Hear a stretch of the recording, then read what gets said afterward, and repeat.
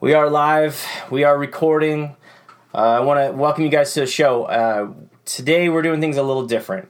And normally I have a guest on and we talk about all the good old days and all that kind of stuff.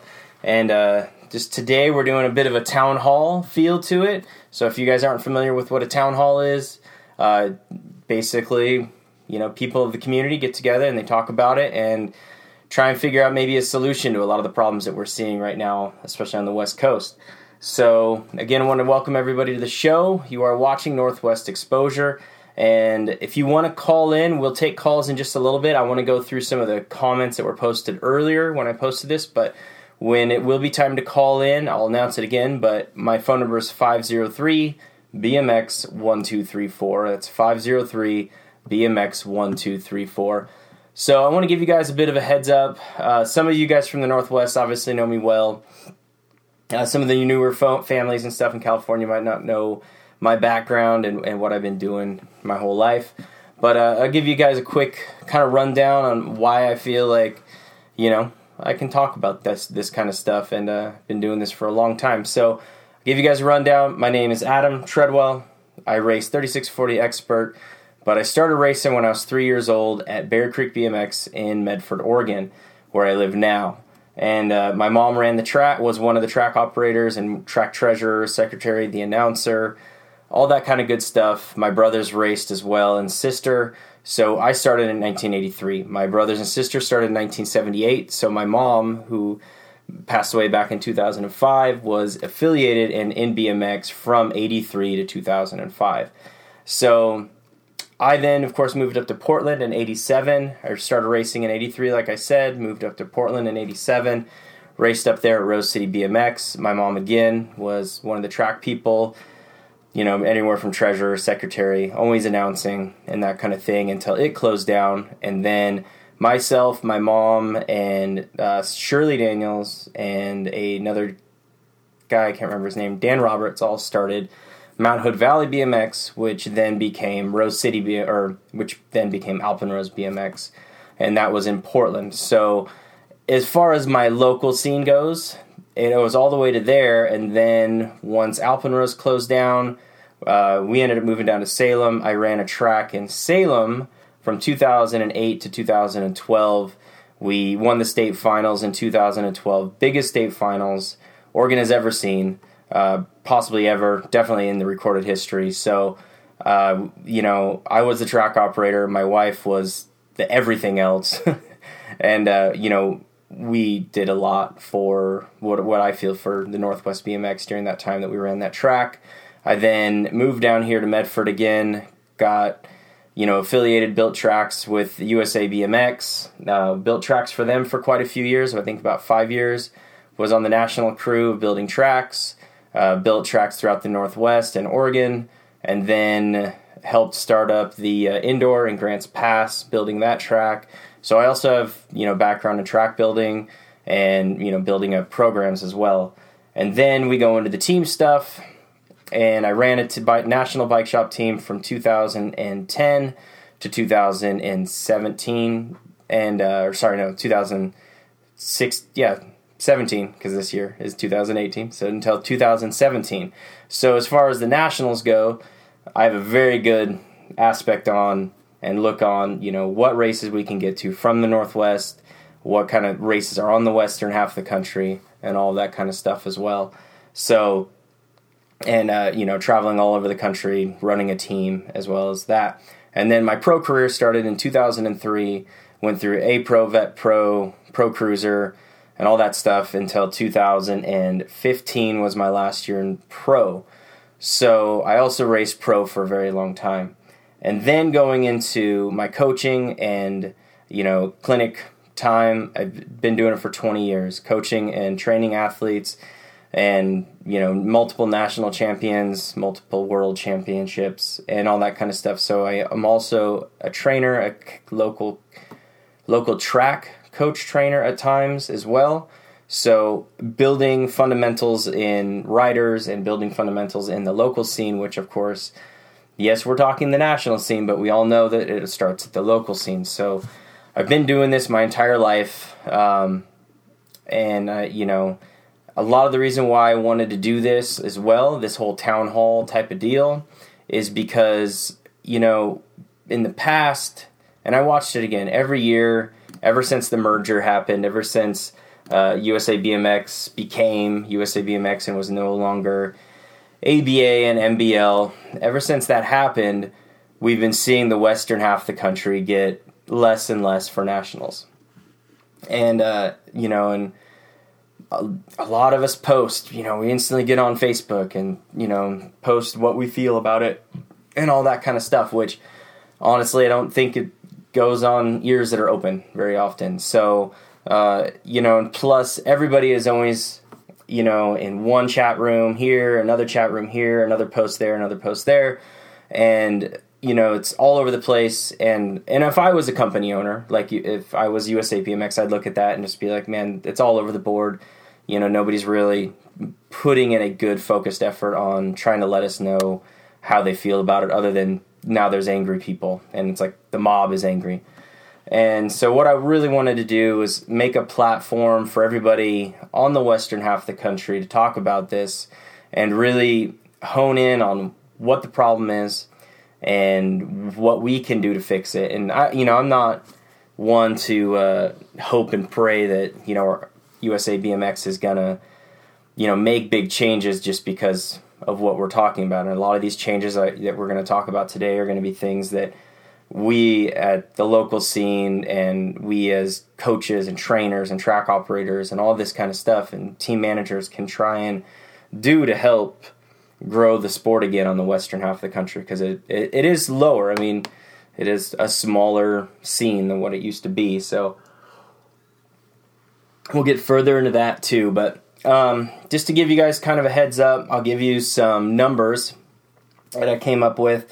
And this is from 2018 to 2019. If you go further back, it's the same scale all the way back. But in 2018, the western half of the western part of the country. Now, I'm not tech savvy enough quite yet. I maybe could have, checked it out and figured it out online. But I did make a map, which, see if I can get it into the right spot. Gmo actually posted this, and Gmo just joined. So Gmo, this is why I tagged you, because you posted this and I don't know why you posted it. Maybe you posted it because you just wanted people to see what the nationals look like on the map, or maybe you were being kind of a, mean and hearted and being like, hey, look, western half of the country, you guys suck. So I don't know what you were posting it for exactly, but you can see that this is this year's schedule, and you have the western half of the country there, or sorry, it's mirrored. Western half of the country over here, and it's showing, kind of the dots and what races, Midwest, and then East. And if you look at a map, honestly, you should just split it in half. East Coast guys can easily get to the Midwest locations. West Coast guys cannot get to the Midwest easily, except for maybe New Mexico. And if you look at that, it just kind of just shows you immediately, like, we should be thinking of things as a half and not in thirds, because, like I said, the East Coast guys, they can easily get over there to the Midwest, as where the West Coast guys getting East and Midwest is very difficult. So, a couple numbers for you guys. In 2018, the western half of the country had 10 nationals. This year we have 8. Now, this is not counting the Canadian nationals and Canadian races. In 2018, like I said, it was 10. 2019, it was 8. In 2018, Midwest had 7 nationals. This year they have 8. For 2019. On the East Coast, in 2018, they had 10 nationals, and in 2019, they will have 11 nationals. Same amount of nationals, 27 nationals per year. So immediately, you just see that Oregon and Washington both lost a national. The other nationals, for the most part, all stayed the same, other than it switched up Lemoore to Santa Clara. And then we lost Roseville, and we lost the Northwest National up in Washington. So Northwest guys are feeling this hit a lot, a lot more than anyone else, honestly, especially if you're in Washington. And a lot of people posted on and say, well, you got Canada. Well, Canada, you have to remember, you have to mirror those. So if you have 5 firsts, and you can't use all, or even if you have 8 firsts from Canada, you also have to have 8 finishes or 8 entries into the U.S. Nationals. So you would have had to hit 16 Nationals in just a year. So I'm going to repeat that. If you get 8 firsts in Canada for your year's score going into Grands, those only can count for matching them with U.S. races. So therefore, you would have had to run 16 races, so maybe 8 to 10 national weekends, but 16 races to get those 8 wins out of Canada. And Canada last year had 5 nationals in BC. Now, mind you, some of them are pretty, 1 or 2 of them are pretty far north, not all of them. But at the same time, that's 5 nationals, yes, just in BC. Whereas even on the East Coast, they still added 3 Canadian nationals, 3 to 4, I think it was, on the East Coast in just Canada. So you also have that aspect of it too. The East Coast does bump up in nationals as well as the West Coast, and of course, not much in the mid. So, so Andy Andre just posted on here, it's all about the money in USA pocketbook. So that's not what this is about. That's not going to help us. Like us just being like, oh, ABA just wants more money, ABA this and that. We'll get further into how nationals are awarded to tracks and how they choose, but that's not what this is about, because that's not going to fix the problem. And the problem is that we're losing nationals on the West Coast. So what are we going to do to get some of them back? Or what are we going to do to show that we deserve them? Again, now last year, Roseville didn't have very good rider count, or I should say this year, so 2018. But we will get further into that kind of stuff. But keep in mind, I don't want this to be just some bash fest of USA BMX. I want this to be something productive and something that helps us on the West Coast, not makes us look like, the troublemakers out there in the Northwest or the West Coast, because honestly, that's what a lot of them think of us as. Another point, too, is, in the past, I've also done this, where I've posted, the map and being like, what the heck, and, why don't we have any nationals and this and that? And it doesn't seem like it does any good. So maybe, just maybe, we can all come together and figure out something that will work for the western half of the country rather than just complaining to USA BMX about it. So another point that I wanted to make is that, like I said, California lost a national and Washington lost a national. Now, this is just a little bit, like, I'll have calls come in and more comments come in soon, but this is the way I see why people go to nationals, what people love about nationals, and how they become successful.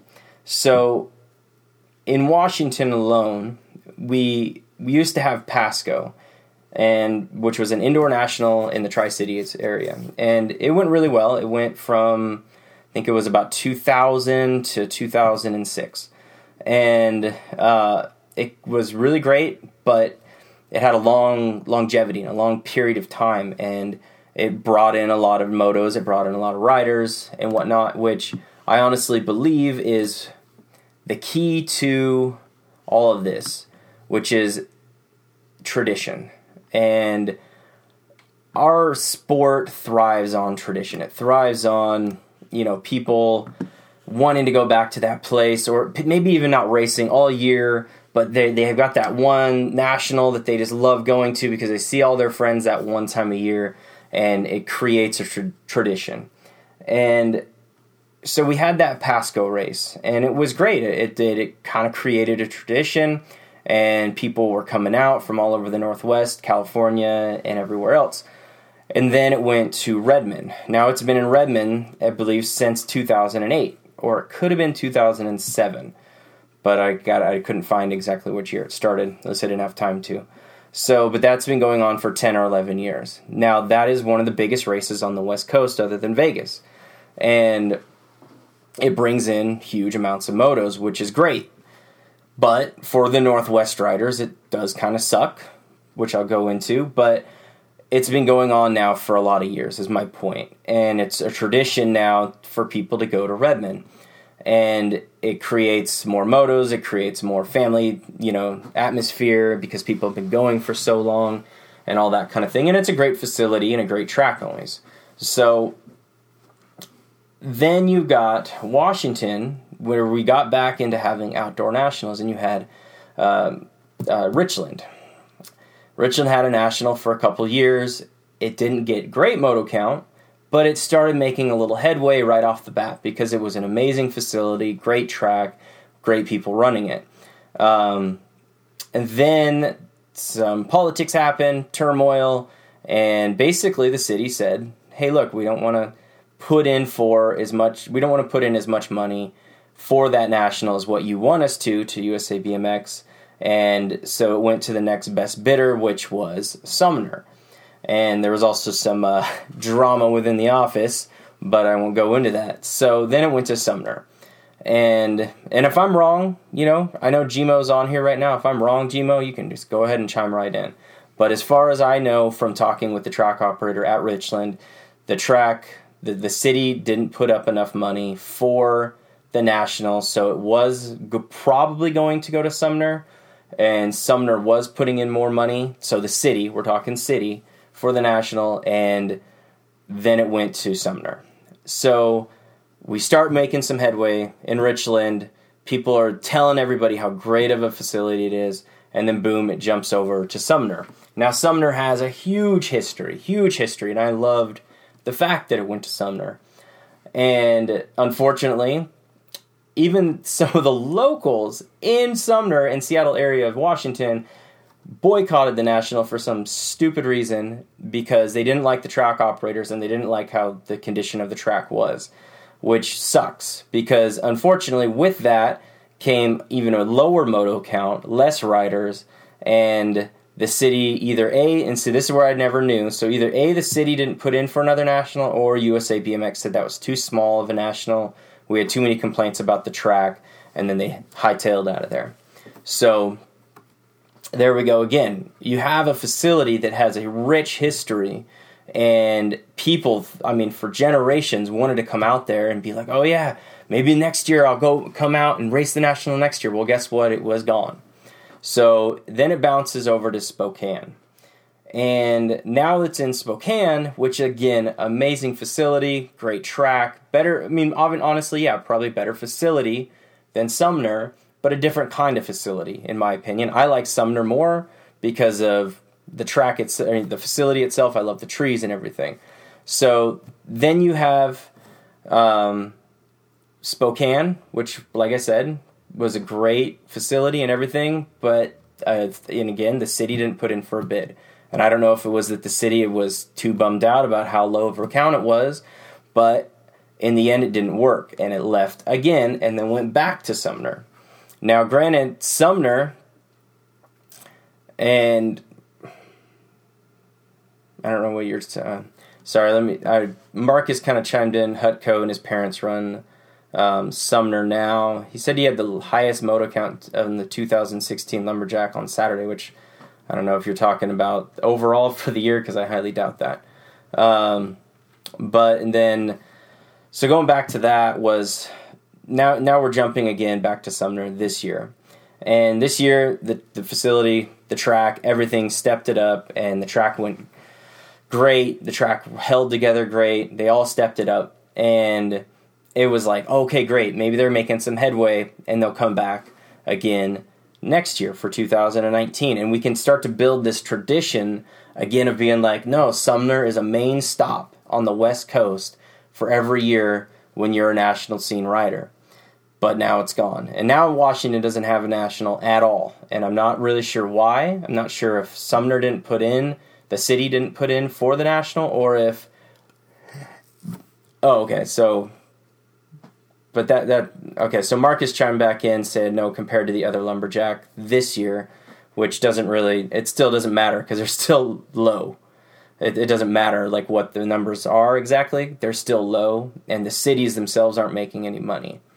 And that's unfortunately, I think, what USA BMX is looking at the most is the fact that the cities aren't making money, or the cities are going to USA BMX and saying, we didn't make enough money. We paid you X amount of dollars, and we didn't see enough return.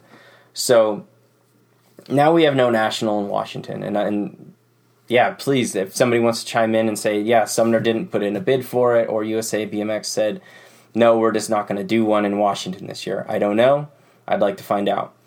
So then we moved down the coast into Oregon, where Eugene started making 130. Yeah, Nick Valencia, yes, is horrible, even if it's high for the area. Agreed. Doesn't matter. So then we moved down into Oregon. We've got this big national in Oregon in Redmond every year, and it's, like I said, it's a big moto count, big draw, and whatnot. But none of the riders in the Northwest are ready for it. It's always early. Most of the riders have been either indoors or not racing, and it just doesn't happen.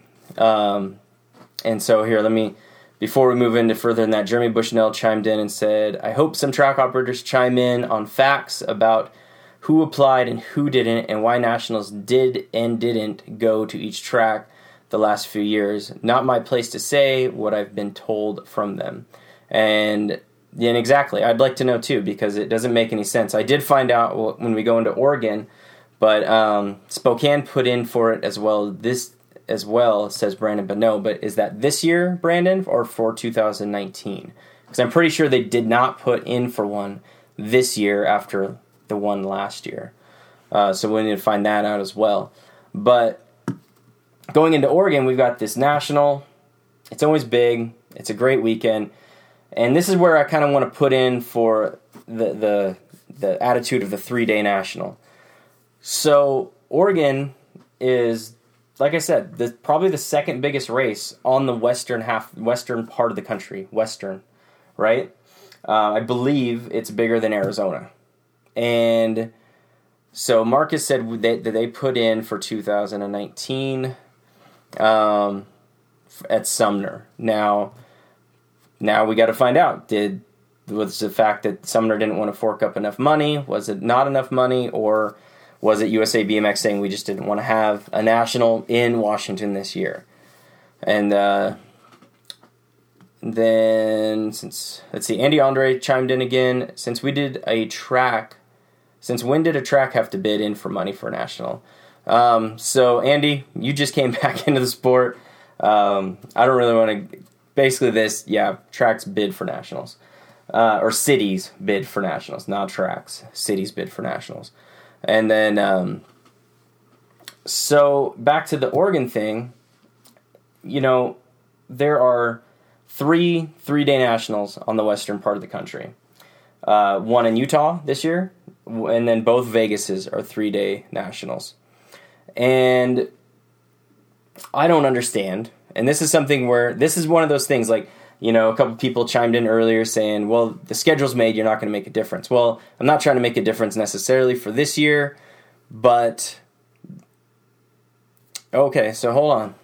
But I would like to see Redmond be a 3-day national. I mean, they could do it for next year. It's not that hard to be like, okay, yep, Redmond is now a 3-day national.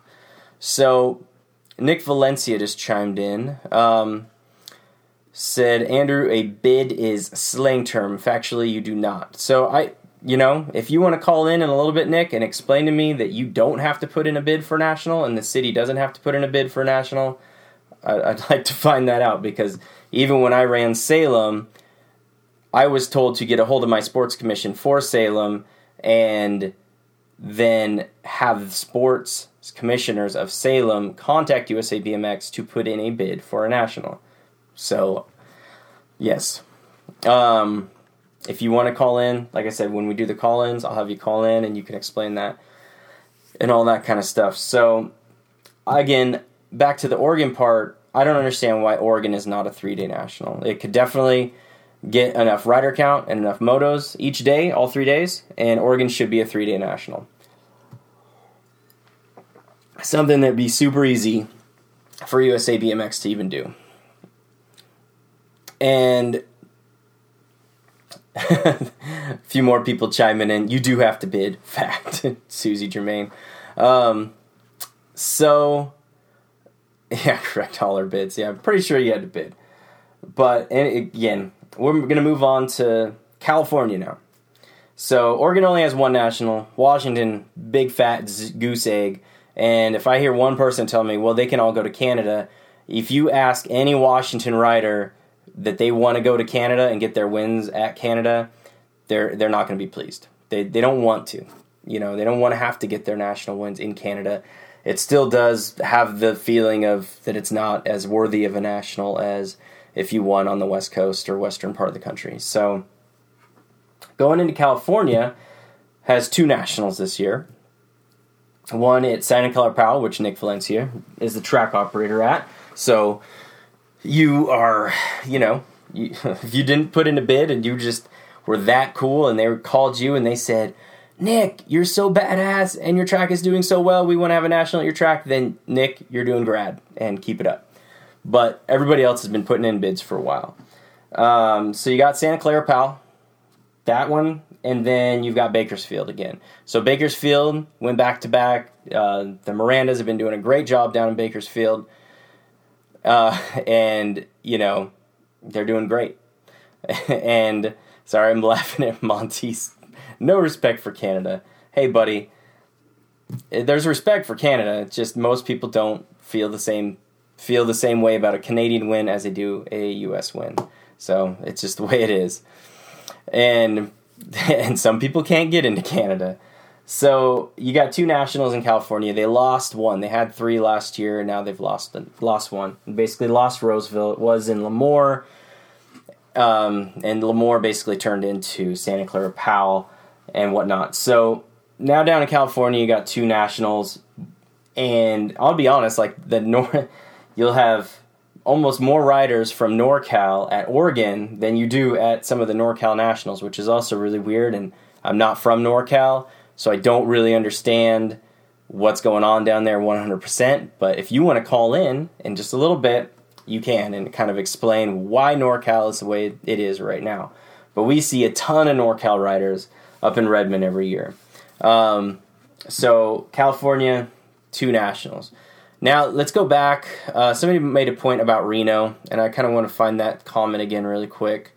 And it's a good point, because Reno being gone is huge on the western part of the country and whatnot. So Jim Sievert said, Reno was a tradition since 1986, and they chopped both of those. USA BMX will tell you it's because of the RLEC raised the price, but after talking to the RLEC more on this in a few... I have to go race my cruiser. So he's at Fernley right now, and he's gonna chime in a little bit more. But Jim Sievert, I believe, if I remember right, is a Reno guy, and he knows all the ins and outs over there. So Reno, not having Reno now for a couple of years does suck. Reno was a staple of the western part of the country, and it's horrible, and it's really, really killed the whole scene on the western part of the country. Reno was that place where everybody would get to go see each other and all that kind of stuff, and whatnot. So it's a bummer that Reno's not around anymore. And yeah, I mean, they said that Reno raised the prices and this and that, but in the end, it should still be there. So this kind of goes into the next point, and this is just maybe something addressed toward USA BMX, and I don't know if for them how it works exactly, or if they'd feel like they were undercutting the East Coast, but I know a lot of the East Coast cities put in a lot of money for nationals, and it all kind of started with this bid war. Actually, up in Canada, the Canadian tracks and cities were saying, hey, if you come bring a national to Canada and start a whole Canadian series up there, we'll pay you. And then all of a sudden, this bidding thing started happening on the West Coast to get nationals. And so now, okay, people chiming in fast for me here. Whoops. Kevin Hoffman said, Oregon is indoors. Nice that time of year. We will hit PAL regardless. Okay. And let's see. Jeff Miller said that is the reason Cali only has a couple is they are getting more money from other areas, which makes sense. If the cities back east and cities in the Midwest are paying a higher dollar amount to USA BMX, that's possibly why they're doing it. So here's my question to USA BMX. instead of thinking of the sport as a business for a change and thinking of it as a lifestyle and something that we need to keep growing throughout the entire country and not just Midwest and back east, why can't we look at the West Coast Nationals as being, okay, well, some cities aren't going to fork up X amount of dollars to have that national there, especially when you get numbers in the 130s and whatnot like we've been getting, which, again, to me, feels like is because we don't have a tradition anymore. There's no tradition to any of the nationals on the western half of the country except for Utah at this point, and Las Vegas, which I don't believe is a tradition. I believe that's a party fest. So we'll get further on, Vegas. But why is it that USA BMX can't just say, okay, look, we need to still have nationals on the West Coast, so maybe we won't make as much money on the West Coast, but if we do not continue to have nationals on the West Coast will die. And as it keeps dying, I mean, we're literally going in a downward spiral. Every year we're losing a national in the western half of the country, or western part of the country. So in that sense, maybe, just maybe, USA BMX can look at that and go, look, yeah, the western part of the country might be hurting for money in cities and they can't fork over as much, or they don't want to fork over as much. I don't know which one it is, but they should still bring nationals to these places like Sumner, which is a tradition, family atmosphere type national. The Renos, which were totally a traditional type national, and as well as Roseville, which again, you have Roseville and so many locals, again, because they didn't like the track operators, didn't even go to Roseville. So there's a lot of stuff that we need to all talk about on the West Coast of how we're going to start just being like, okay, look, if we want nationals out here, we need to go to them, for one.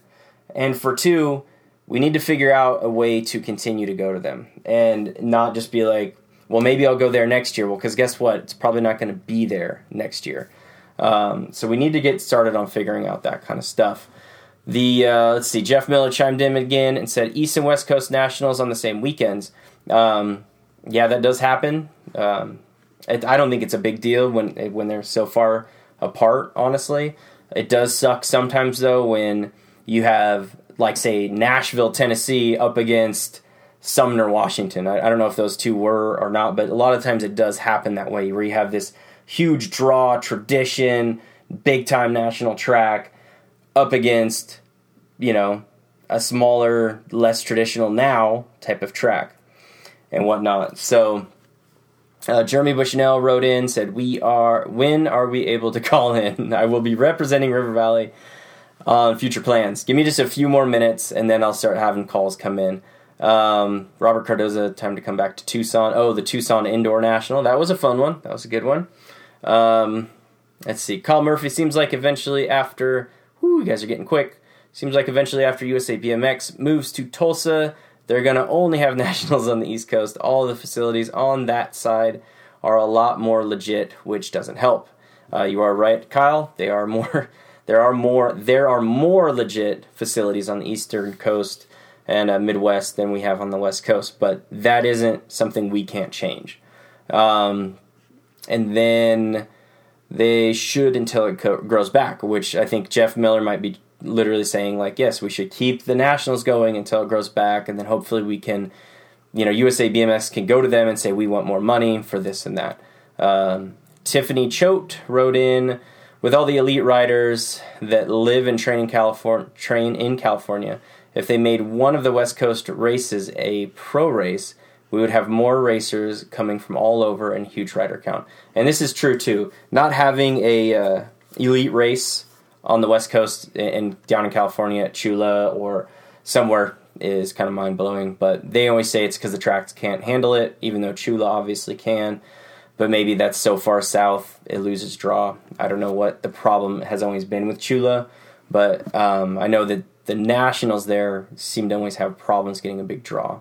Brandon Bonneau says, when I first started in 94, Lumberjack Great Northwest, SoCal Fall, Blackjack seemed like a lock-in for nationals, and they were back then. That was a long time ago, though.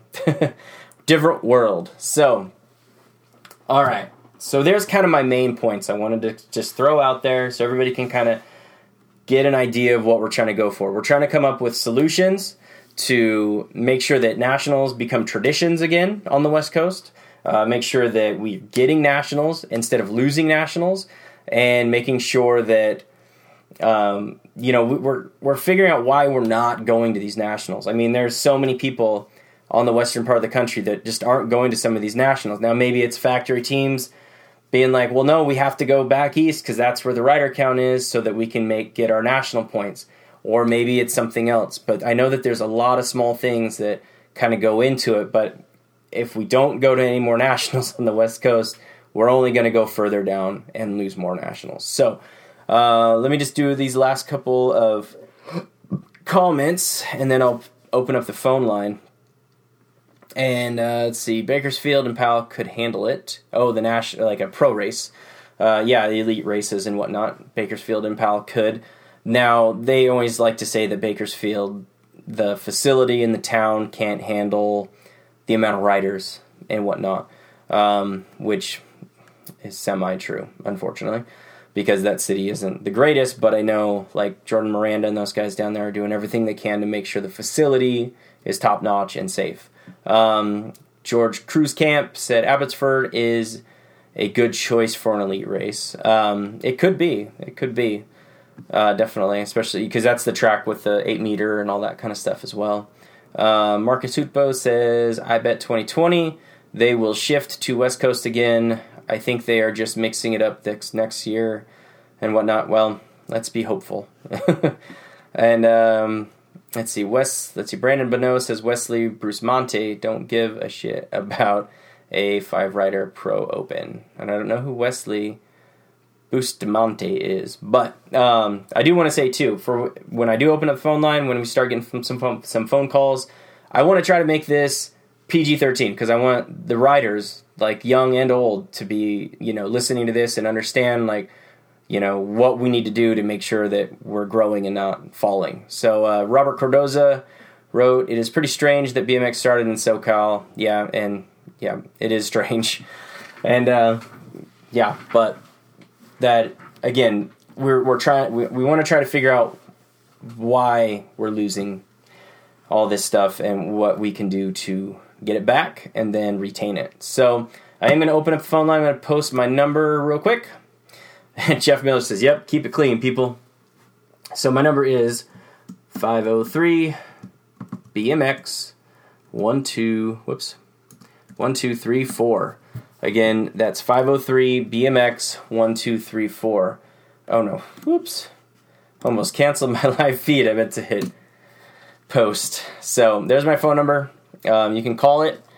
Whoever wants to call first, call first. We're going to open up the phone lines and try and figure this out. If you want to comment while I have anybody on the phone, feel free, and I will try to make sure that we talk to the people who are commenting as well as the person on the phone and do our best with that. And Derek Pryor said Bakersfield can definitely hold a pro race. And yes, Bakersfield track can. The facility for the most part can. And whatnot. But, all right, I've got our first caller, Auburn, Washington. I'm betting it's Jeremy Bushnell. Here we go. And, all right, you there? Hey, how's it going? Good. This is Adam. Northwest Exposure. Hey, who am I talking to? Jeremy? Jeremy Bushnell, yep. Jeremy Bushnell. I told you. I was like, I bet you Jeremy's going to jump on immediately. He was like, right on it. When are you posting the number? So, Jeremy, how's it going? It's going good. Just got done racing PI and doing 2 laps Sunday and getting home. Oh, good. Yeah, I saw a lot of stuff going on with that 2-lap Sundays. And so, real quick, caller from 760 area code. Palm Springs, call us back once we're off the line with Jeremy, and I'll get you on. We got Jeremy Bushnell on the line right now. And, how'd that go, the 2-lap Sunday? That's been a long, long-time tradition for PI doing the 2 laps. Yeah, it's been great. I know last year a few of us kind of approached PI and was like, hey, some of us go to Grands, and before Grands, can we do some 2 laps to keep our legs going instead of racing the, 700-foot track and then going to Grands for the month before it. And they were like, of course. So threw in 2 lap Sundays to give us a little more longer track before Grands, and it's been fun. So basically, just cross finish line, cut right back like a flat turn onto first straight, and do the whole track over again. Good. So it's been fun. Well, good. So what do you got for me? What do you want to talk about for this episode? So, so this year, I don't know if people saw me posting around. It's about a month and a half before the Lumberjacks. I was started heading out to River Valley to help with the track maintenance to get ready for the National. I've raced River Valley. I started there when I was 5 years old, 1985. So that's where I started. Yep. So for me, this National being there was something very important. It's my history, along with a lot of people. So yes. I wanted to step up and help make this track what it is. I saw the feedback from the Dallas National in 2016. I was there. Yep. My class had a huge crash in the second turn. I benefited and got a second out of it, yep. but it crashed because of the pothole in the second turn. People's complaints were 100% valid, yep. you know? So myself and the rest of the crew of Valley, in no way was it me. Yep. Stepped up, you know, and we spent a month straight just completely redoing the track, doing a whole bunch of testing on the surface to make it those turns what they can be. And obviously, maybe I'm a little biased. I was there working on it, but in my opinion, the track was better than it ever has been. As far as smoothness, fast, yeah. The turns stayed together as best they could the whole weekend. You know, so it was what it was, but 100% valid reasons why people did come back based on 2016. Yeah. You know, so no matter what work we did, I knew there was some people were going to be turned off from what it was, you know. But also, and I messaged Marcus before I called in for permission for this stuff. But, so there's reasons why River Valley doesn't have paved turns and doesn't have all these things. Yeah. So anybody that's been to River Valley knows there's a huge river right next to it. That river has flooded River Valley multiple times over the years, yep. bringing that river silt onto the track, which makes it the sandy track it is now. Yep. So with that, the city flat out has told them, you cannot pave the turns. If you do, we're ending your contract. You can't have the track here anymore. Gotcha. So they've bid. They've put in. If we're up Tammy, she would have had it paved years ago and had everything what everybody wants. But so this is something that Marcus gave me permission to release.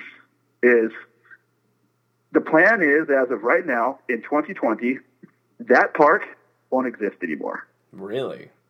River Valley will no longer be in that location. Holy cow! So before River Valley was on that site, that track was originally, and you heard it in Clarence Perry's podcast, was at a place called Swan Creek. Yep. It's actually moving back there. No kidding. And Swan Creek also has a full mountain bike park next to it, and there's full plans to have a full extreme action park around this track. I don't know if it's going to be similar to how Nanaimo is, how they have their big pump track and everything. Yeah. But they have plans for something more than just a BMX track. And when it moves there in 2020, this track is going to be a top-of-the-line facility. They already have the keys to the location. The location's already picked. It's already set. From what I've been told, USA BMX is going to be the one coming out, completely rebuild the whole track, paved turns, complete facility like everybody wants that Eastern Washington has. Yeah. So, and part of that was the agreement, you don't pave your turns, you don't do this stuff in 2020, we will help you as the Tacoma Sports Commission get this new place, get it running, get it going. But if you pay the turns, after 2020, you're done. Really? So, their hands were tied, you know? Yeah. For up to them, they would have done what everybody wanted. Yeah. You know? So, it's one of the things, they didn't want to put all this stuff out there and make it sound like it was excuses. Oh, we want to, we can't, you know? So they kind of battled with how to release that, what to do. Yeah. You know? So, but now they have the keys to this place. The plans are in motion. I'm also going to be helping with going to the city and with proposals. This is what the track's going to be. This is what's going to be, and try to get the most out of it. So I'm helping them on every level and get some of the people involved. And because they got this national this last year, and because of this stuff, they are getting this stuff in the future. So that's good. It may have hurt the nationals last year, but it's benefiting down the road for the whole. Yeah. You know. So yeah, that's one of the things I wanted to call it. Because that track means that's where I started. Yeah, exactly. That's where a lot of us started. So you know, I have a quick question though. Yeah. So. Yeah. I think it's great that you guys are going to get to have a facility up there with, you know, be able to pave the turns and all that kind of stuff, and it being a bike park and all that kind of thing as well. Was there any talk, because, like, I'm such a traditionalist, like, was there any talk of keeping River Valley open as well, and then also having this other track that you said is in Swan Park? Is that what you called it? Swan Park? Swan Creek is the location. Was there any talk of that? Because like bulldozing that track to me seems like bulldozing BMX in Washington. No, I agree. There's history there. If it were up to Tammy, she would somehow stay there and do the plan there. But the plan is right now that whole park. There's a disc golf park inside there too. Also, it's all called Riverside Park. Yep. That's all going to be gone. Oh, so they're shutting the whole park down. I see now. So they're shutting the whole park down. Yeah, the whole thing is just going to be a water maintenance park because it has access to the river. Oh, gotcha. Apparently. So they want to get rid of all that. Because the thing is, if it floods one more time, that track is unusable in that specific location. It's dug down in that hole. Yeah. So then they would have to move no matter what. So they're trying to step in front of that now. Yeah. Before they're like, well, crap, now we can't. We have to, and we don't have a plan. And, there's no track. Yeah. Well, that's amazing to hear. I do want to jump in really quick with some of the posts that have been popping up while you've been talking. So Andy Andre asked, does not having pros at all the nationals basically hurt rider count? And Nick Valencia immediately said no, not at all. I myself have a different opinion of that. Yes, I think it does for a couple other reasons, but I'll let some of these other posts kind of say it too. And another person wrote, Tiffany Choate said absolutely it does because if it's a pro race, it then becomes a mandatory race for most factory teams, bringing in riders from all over the national and becoming a bigger race, which is very true. It does do that. When it's a national pro elite race, it does bring in more factory teams and then make the event a bigger event immediately. As well as I like to hope, at least, and firmly hope and believe that there's still kids out there that want to go find and see these elite riders, and they want to go to the nationals that the elite riders are at. And you and myself, Jeremy, growing up in a time where every national had all the double A's, seeing them there is, I think, one of the biggest attributes to our sport and what draws so many people. Because, getting to go to Salem Indoor National in 1995 and hanging out with freaking Brian Lopes and all these guys at 15 years old was huge to me because it was in Oregon. It was like, this is my home state. They came here to Oregon and all this kind of thing. And now that it's only specific nationals that get, the elite races, I do think it hurts that local scene because I know local kids will be like, oh yeah, we'll go to Redmond, and it just kind of feel like this, blah, blah, blah. There's some pros I've never heard of or never seen because they're A pros.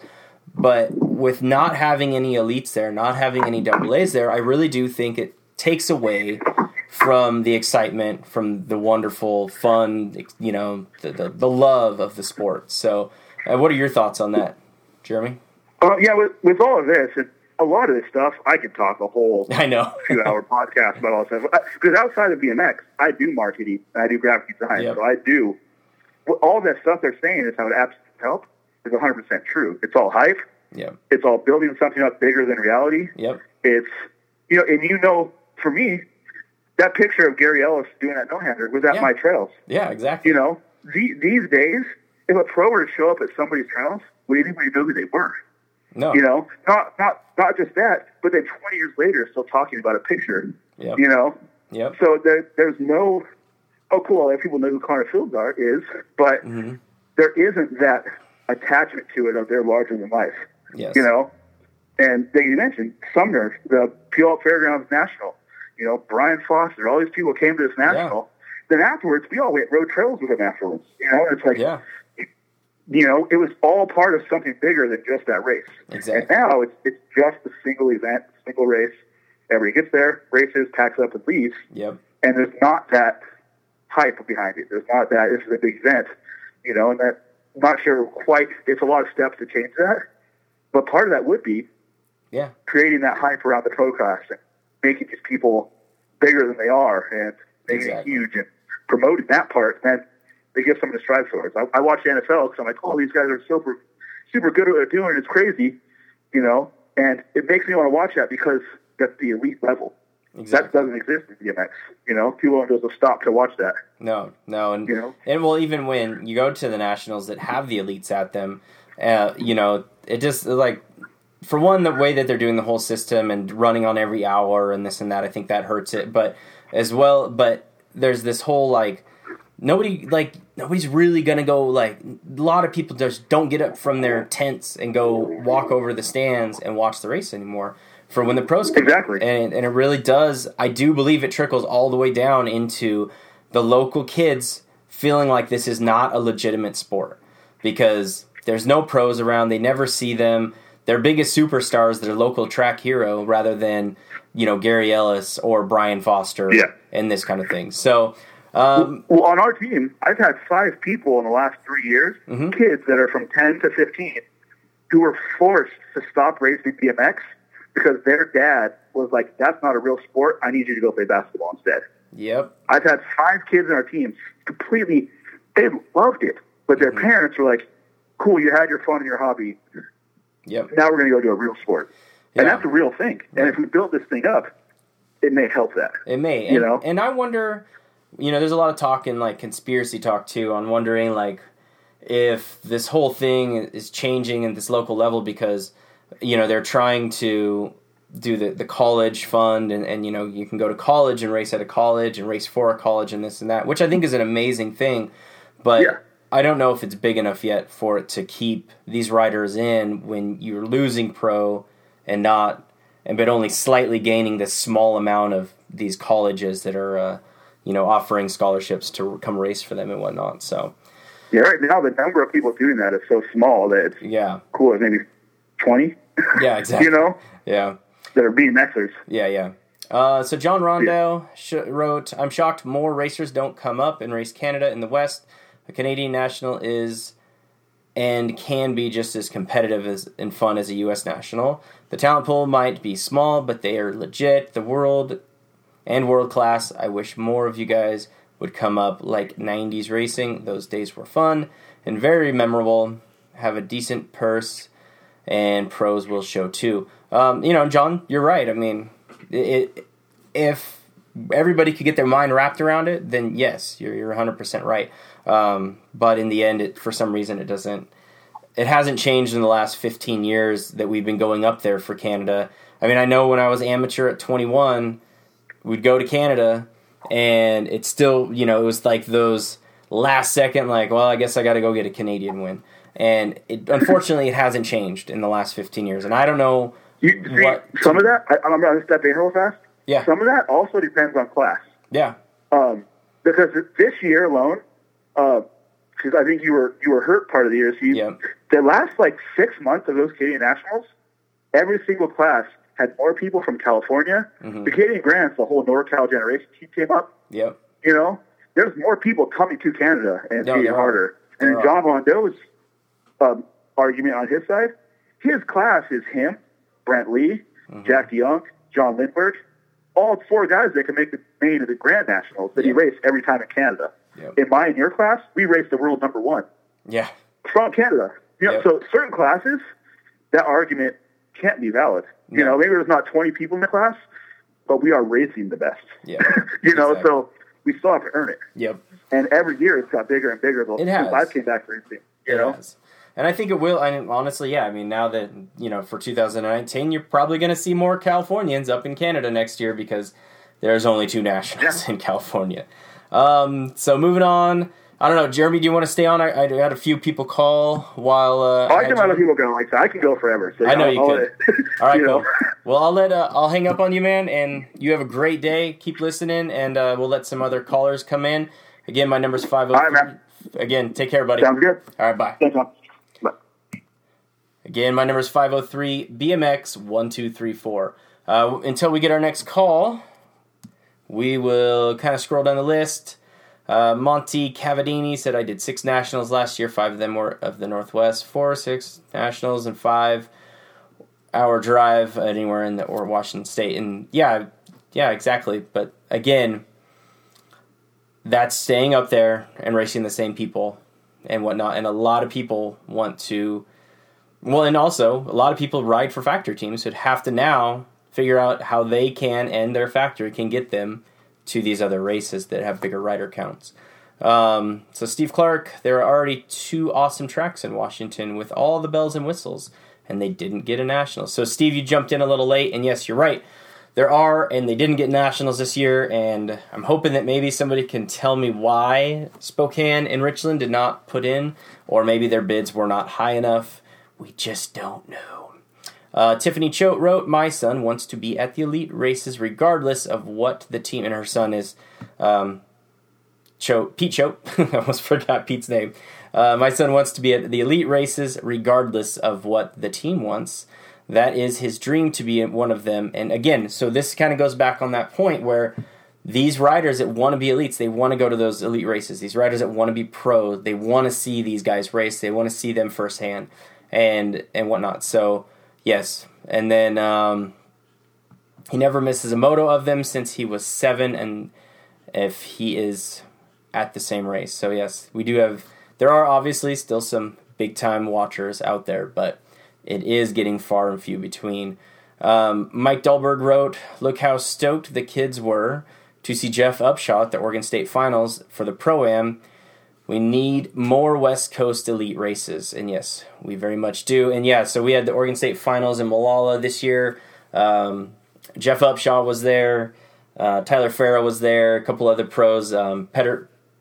Pettigrew was there. So it was really rad to see these guys come up for it and whatnot. And let's see, Jason Silva. Again, if you guys want to call in, my number is 503-BMX-1234. I do have 15 new comments to get through, but Jason Silva wrote, let's see, been saying this, make these pros important, give them personalities, bring them to the people. I mentioned more social media, like hype for each pro, like Barry Nobles does. So much more that could be done, and it is very true. There's a ton more that could be done. Nick Valencia wrote California Ducks. I'm not really sure what you're talking about there, Nick. Maybe that some of the pros don't go race? Maybe that's what it was. George Cruzcamp wrote, plan now to go to Canada for 2019 by applying for your passport. Oh, yes. And Angelo Valencia writes, from racing in New Mexico to now working in California, I would feel the West Coast is more traditional. New Mexico got a pro race again for the longest time, and from that, sorry, it keeps moving on me. And from that pro race, we hoped to get bigger rider count. Sorry, let's see, dude, show more. There we go. To get bigger rider count, but it is easy for us. We put a lot of time and make the track able to handle the elite riders racing in national scene this year, and getting to see outside the West and going to the East was amazing, and spreading my experience to national racing. I feel like the rider count or moto count is almost the same, around 170 to 200. I say make it 6 national finishes, then 8, and do a 36 and over NAG 5 challenge. Yes, I know. D'Angelo wants that 35 and over, 36 and over NAG 5 challenge. But one of the good points you actually said there is the East Coast races are not that much bigger. They're still in the 170s to 200s. They're not down in the 100s and 130s. I forget what the national count was in Roseville, or moto count was in Roseville. But yeah, it was a lot of races back east that I watched, like 3640X, and I'm like, dude, there's 3 guys in Florida. It was ridiculous. So they USA BMX does always say, well, they get bigger moto counts over there, and it's like, yeah, well, 2 or 3 of them do. The rest of them are just as small, if not smaller. And really what it comes down to is, yes, they have better facilities than we do on the West. And for some reason, those cities seem to be putting more money up than what the West Coast cities seem to do. Joey Degenstein wrote, Spokane did put a bid in for 2019 and 20. So, I don't know who Jody is, but she did say that they did put a bid in for 2019, and they are not on the list. So that means that Spokane, the city, put in a bid, but for some reason we're not going there. So that could fall on USA BMX saying either A, the bid wasn't big enough from Spokane, or B, that they just didn't want to come back. because the actual moto count was too small and they're not making enough money. But in the end, if you're making money, you're making money. To me, as long as the sport is growing and people are enjoying the sport and getting an opportunity to do the sport, it shouldn't always be about the over-end big dollar. Steve Clark writes, going to Canada is great, but to use those scores, you have to go to U.S. Nationals. So Steve chimed in a little late, and yes, we hit on this in the beginning to say, yes, if you have 8 national wins and they're all from Canada, you have to have 8 national scores or entries in the U.S. to use those Canadian races. So if you even have, say, 5 national wins in the U.S. and 3 in Canada, they won't count because you don't have the rest of them to make them worth it, which is kind of crazy. I'd hope that rule would change, especially maybe that's something that we could accomplish today, and that rule would go away, because with only having 3 races on the entire western coast in the U.S., possibly if now the Canadian races were just same equal, national score as in the U.S., as far as that you don't need a U.S. score to go up against it, maybe that would help bring more riders up to Canada. Because I know, the SoCal guys, and I like looking at a map so I can kind of utilize, that's not the map, but looking at the map so I can kind of utilize it a little bit. But, those guys in the kind of the southwest part of the country getting up to Canada, that's a huge long ways and whatnot. But if those nationals up in Canada, you didn't have to match it with a U.S. national, then maybe you'd get more riders up there to Canada. So maybe you Canadians up there, talk to USA BMX, be like, look, there's not enough nationals on the West Coast. Let's make those nationals up there able to just run it, get it, and make the Canadian national scene thrive. Let's see here. Nationals, Jim Sievert writes, nationals should be based on a regional system, and you would have to earn your way to A, or maybe to go is what he was going to say. It just says A. Real quick going back, Aaron Marini wrote Roseville was 170. So Roseville, that's pretty on point with what the East Coast is doing. So for the most part, yeah, Nashville, Tennessee, the one up there in Chicago, the super famous one. It's not coming to my mind right now. Obviously those are bigger counts, but, Roseville was 170, which isn't that bad for coming back to it again for the first time in years. So moving on, if anybody wants to call in, it's 503 BMX 1234. I might call this one person back, actually. I don't know, people got to call me to make it work right. So, again, there was a number that called me from, where was it? Palm Springs. So if you're from Palm Springs and you're still listening, go ahead and chime in. Taking phone calls, 503 BMX 1234. Again, man, we're just really trying to rack our brains together and create a central platform to maybe let ABA, USA BMX see, instead of a huge Facebook bash fest of USA BMX, like what happens every year and whatnot. So, let's see. Aaron Marini writes, Bakersfield was a few more than Roseville, which is good too. So, I mean, the high 170s, unfortunately, that's, not that bad at the moment. So, it's kind of a bummer that, Roseville's not in and Santa Clara's not in. They really should all be in and whatnot, but Jim Sievert writes, nationals should... Oh, I already read that, right? Oh, yeah, to make it a national. Weird, that dropped at the bottom. Let's see, Jeremy Bushnell writes, get rid of that rule. Yes, make Abbotsford an elite race and put a national in Whistler. Seriously, why is there not a national in Whistler? And then Canadian Series will grow, and then make the whole sport grow in BMX, USA BMX. We're getting another phone call, so we're going to jump in and take that phone call from Grand Rapids. Wow. Hey, how's it going? This is Adam. You're on Northwest Exposure. Who am I talking to? Yo, what's up? It's Nick from Santa Clara. Oh, why does your phone number say Grand Rapids? Dude, I just living under the radar. Can't get the government know where I'm really at. Dude, it said Grand Rapids. I was like, what the hell? And yeah, MI. So is that Missouri? Grand Rapids, Missouri? Michigan. Yeah, Michigan. What are you doing, crazy? Oh, good stuff. So we got Nick Valencia, right?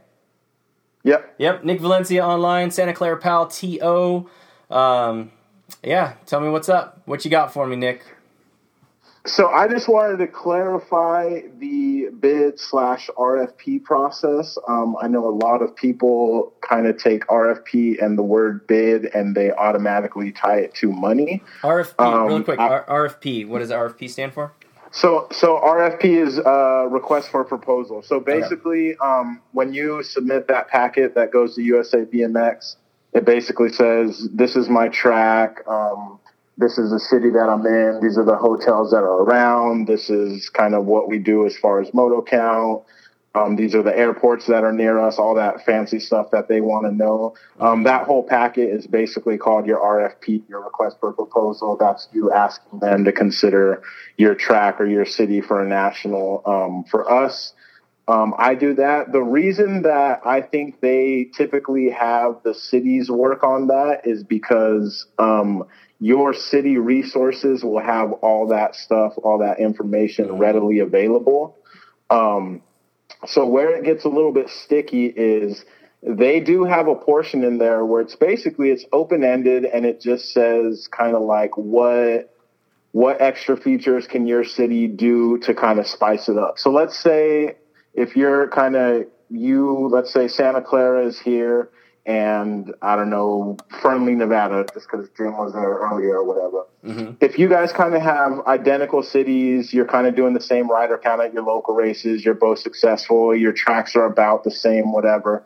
If USA BMX is looking at it and they're going to kind of be in that 170, 190 moto range, either way, whichever track they go to. If you have track A, Santa Clara, that's like, yeah, this is what we're doing and this is our RFP. And then you have Fernley's like, this is what we're doing. This is our RFP. And our mayor and our tourism department is really on it. Kind of want to bring some sport and some economic impact.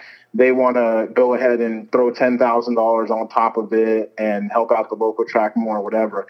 That's where that kind of open-ended, that's where the money thing comes in. And just like you said, a lot of tracks did start competing at some time and kind of throwing more and more money into the pot and things like that. Yep. And that's where now it's kind of become that perception that it's just whoever has the most money can get a national. Yeah. I can tell you that with my relationship with my city and the mayor and vice mayor that I work with, we don't really have an outright tourism department, but we put all our money directly into our track versus going out to a third party like a USA BMX or anything like that.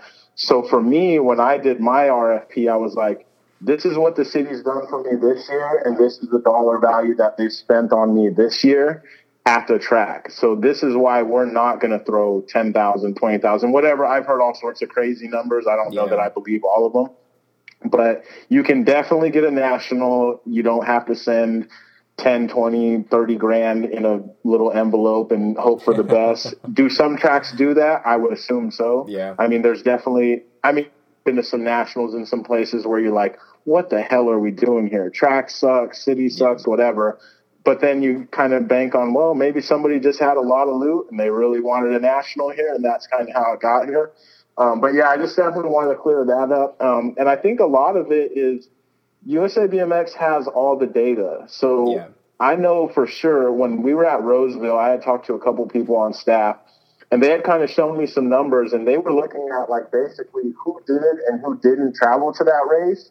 I know Northwest didn't travel heavy. There was something like literally like less than 5 Utah people that showed up at Roseville. Yeah. And it's like, it's interesting because they can see where the people are willing to travel, where they're not willing to travel. And that's kind of that unknown thing that with the sanction, they have all that information. Yeah. So they're going to essentially make the best business decision without totally just saying screw the Northwest or screw California. Yeah. But I think a lot of the times what happens with California is you can do no national California, and all those California people, we're going to book flights and we're going to go to wherever we need to be.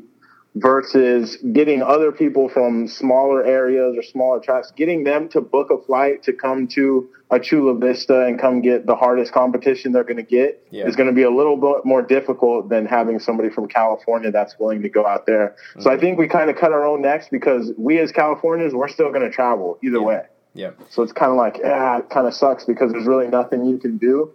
But I think a lot of it has to do with that data. I don't think they ever really say that they work on the data a lot, but I mean, the NorCal one makes sense because, I mean, Santa Clara is probably going to end as the number one track in the country. Roseville is going to be top 3 for sure. Yeah. So just if you have 2 tracks that are kind of top 5 tracks in the country, clearly you have rider count that validates that.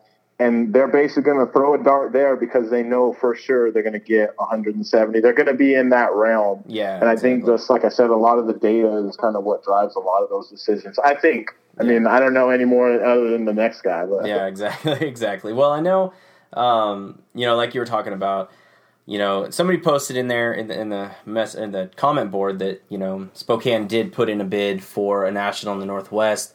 And, and it does say, and they was a really low moto count the year that they had it the time before and whatnot. And so that does go into that part of me saying, unfortunately, they are looking at it as such a business now, and the bottom dollar and the number, that they are losing that aspect of that tradition and that place to go and and that kind of thing.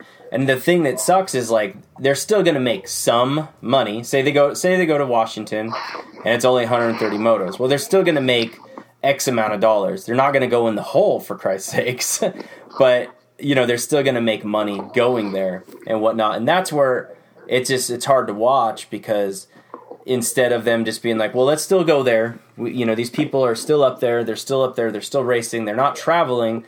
But the thing is like, if we keep taking nationals away from areas, those people won't travel necessarily because those people won't feel like that they're ready to go to nationals. Like I know growing up in the Northwest, you'd have 2 or 3 nationals in the Northwest every year. Well, those you'd start out by going to those, and you'd be like, okay, yeah, I kind of get the feel of it, I get the idea, and now I'll go and travel more.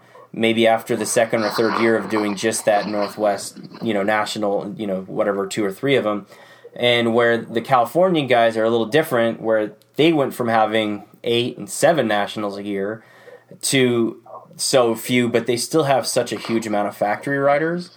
And those riders, yes, like you said, will jump on any plane and head off to the next national and whatnot. So I hope that USA BMX could see that and that, yeah, the type of rider in California as a whole is different than the type of rider in Washington or Oregon, but they're still just as worthy and just as valid to be able to have nationals in their areas and whatnot rather than just getting rid of them and everything. Does that make any sense?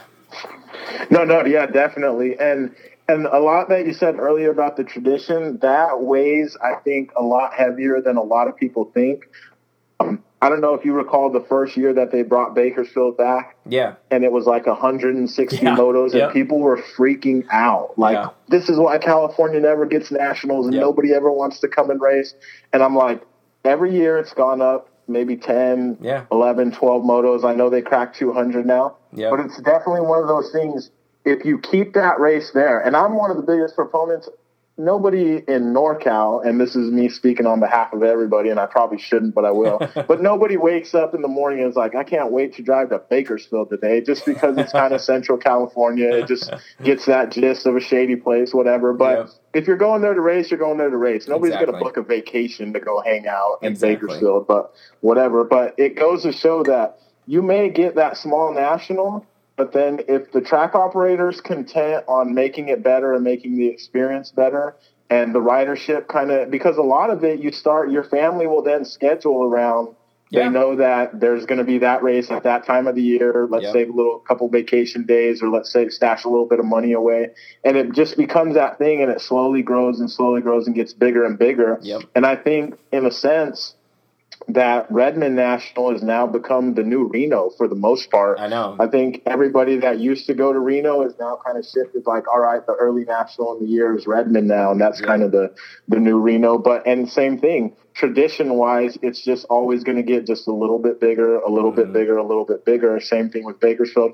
And a lot of these tracks that just kind of get these, I'd like to see USA honestly stick with them a little, give it a couple years and see how it goes. If it just doesn't take off, then so be it. But I think just moving them around that much kind of at some point starts to hurt you. Even if you keep them in the same state, but just not too far, but just let people know this is about where they're going to be. It's going to be in this state around this time. Yep. I mean, because there's always the core nationals that always do good are Vegas in January, July. Phoenix, you always know, is going to be March. The Fall Nationals were always late in the year. Like, there's always just, you plan on being at races in those, and now it's kind of a question mark. So you're like, well, do I spend all my extra cash here? Or so I think there's definitely a lot, but I think at the end of the day, the data that they have to work with is kind of what they really base it off of. I know. Well, let's, if you want to stay on the line, I'm going to run through some of the comments, and we'll see. Yeah, definitely. Yeah. So Dale Holmes writes, why is everyone bothered about moto count? Why not just focus on a good event? Which is kind of going back on what you and I both have talked about. And yeah, I mean, we have to talk about moto count because unfortunately USA BMX is all about moto count. And yeah, if we keep a race in the same place, it creates a tradition. As long as the track is good and the facility is fun, and it just creates that tradition. Those moto counts go up. But yeah, I think focusing on a good event, and I think honestly, like if you think back to the 90s and early 2000s, they were focusing on good events. I mean, and it wasn't even just them. It was GT, it was Rich Long, and all these big factories that, you know, had all this money into the sport. They were focusing on creating great events on the West Coast and on the western half of the country, whereas now it's just, you know, the track operator really is like up to the challenge of being like, okay, I have to create a really good event. Because USA BMX will put up their flags, and they'll put up their tent, and they'll bring in their truck, and that's going to be about it. You know? So. Yeah, definitely. And, I mean, I remember the one thing that stands out to me is the look of a BMX race. From the mid-'90s, the look of the BMX race from then till now is so much more different. I mean, that was like, every factory team had a big rig. Like, you didn't show up with just 2 10x10 easy ups, and that was the factory pit. Like, no. You had the whole 9 yards. So I think at the same time, it would be nice to have more of those marquee nationals. And like I said, even if you could just kind of ping all the factory dudes and be like, what races are you guys going to earlier in the year? Like, let's make 5 of these races, and let's just make them look factory, top to bottom. I mean, I'm sure you could do that still at Black Mountain. I mean, it's kind of been the same layout forever. That place just is waiting for it. And it's probably one of the nicer layouts on the series. Definitely. And probably the closest to saying, like, that's kind of that mid-'90s era look to it. Yeah, exactly. But it would be cool. And I know Dale has the same thoughts because I've seen him ping about it. That, like, he just wishes Vendor Row looked just a bit more legit. But it would be cool to kind of see USA kind of just, even if they just sent something out to all the manufacturers and we're like, yo, we're going to try to really make a concerted effort if there's anything we can do to help you guys with this or whatever. But I think definitely getting those marquee events back, even if you can only focus on a few, but get it a little bit off the track operator and maybe a little bit more on the sanction and say, you know what, this one we're going to try to make this race look a lot better. And another thing, too, is kind of the elephant in the room. I mean, I remember when a race used to run late in the mid-'90s, you'd be out Saturday night running your main at 10:30, 11 o'clock at night. Like, those races were big and they ran long. Now it's like, do people still want to do that? I mean, I know me, I'm hardcore BMXer. I want to be there all day, and I just enjoy that. But, like, at what point is USA BMX, maybe 220 is fine for moto count for them. Maybe they're making enough money at that point and they know they're going to be done by 7, 8 o'clock at night, assuming there's no breakdown, nothing goes bad, nobody gets too hurt or whatever. So maybe that is what works for them. I mean, who knows? I know. Yeah, it is kind of crazy because, we used to run, so late on that Saturday night, and now, it's even weirder being on the West Coast in some of these smaller races and leaving at 5 o'clock on a Saturday, and you're just like, whoa. And then you do sit there and go, what am I supposed to go do? I just want to hang out in the team pit and race my races and bullshit. So, so moving on to the next one, let's see. Monty Cavadani said their rumor is that Whistler might have a national this year, so that would be freaking sweet because it's Whistler. And then we could finally maybe have a Northwest type-esque Vegas in a sense of, you know, because Whistler is that party town, just like Vegas is. I mean, it's not gambling, but it is a party town, and it could turn into that kind of thing, so that would be really rad. Let's see, Brandon Bonneau, there's one more. Christine Bailey writes, even just making the mainland Western BC Nationals exempt from the 1-to-1 rule would help. That's 3 races, you know, Chilliwack in May and October, plus the other that rotates in the Vancouver metro area. So even that would help too. So Christine Bailey, she's a little girl that races from Washington, and very true. So even if it was just those 3 races were, you know, considered, you know, not that 1-to-1 rule, would be a huge help. See, Brendan Bonneau writes, like I mentioned on Gmo's post, it would be cool to see USA BMX divide up the states into 3 regions, West, Central, East, with the 8 nationals plus the grands. That way each region can race for the respective amount of results needed for NAG or national. Oh gosh, this is long, Brandon. And then my eyeballs start to tell me that they're 38 years old and they don't work as well. If a rider needs to improve on their results or have those bucket list nationals tracks, then they can do their extended travel if wanted. Give each region 4 or 5 men, women, vet pro races. Let's see, try to make it more balanced rather than bidding process. So basically he's saying a lot of what we're saying too throughout the show tonight.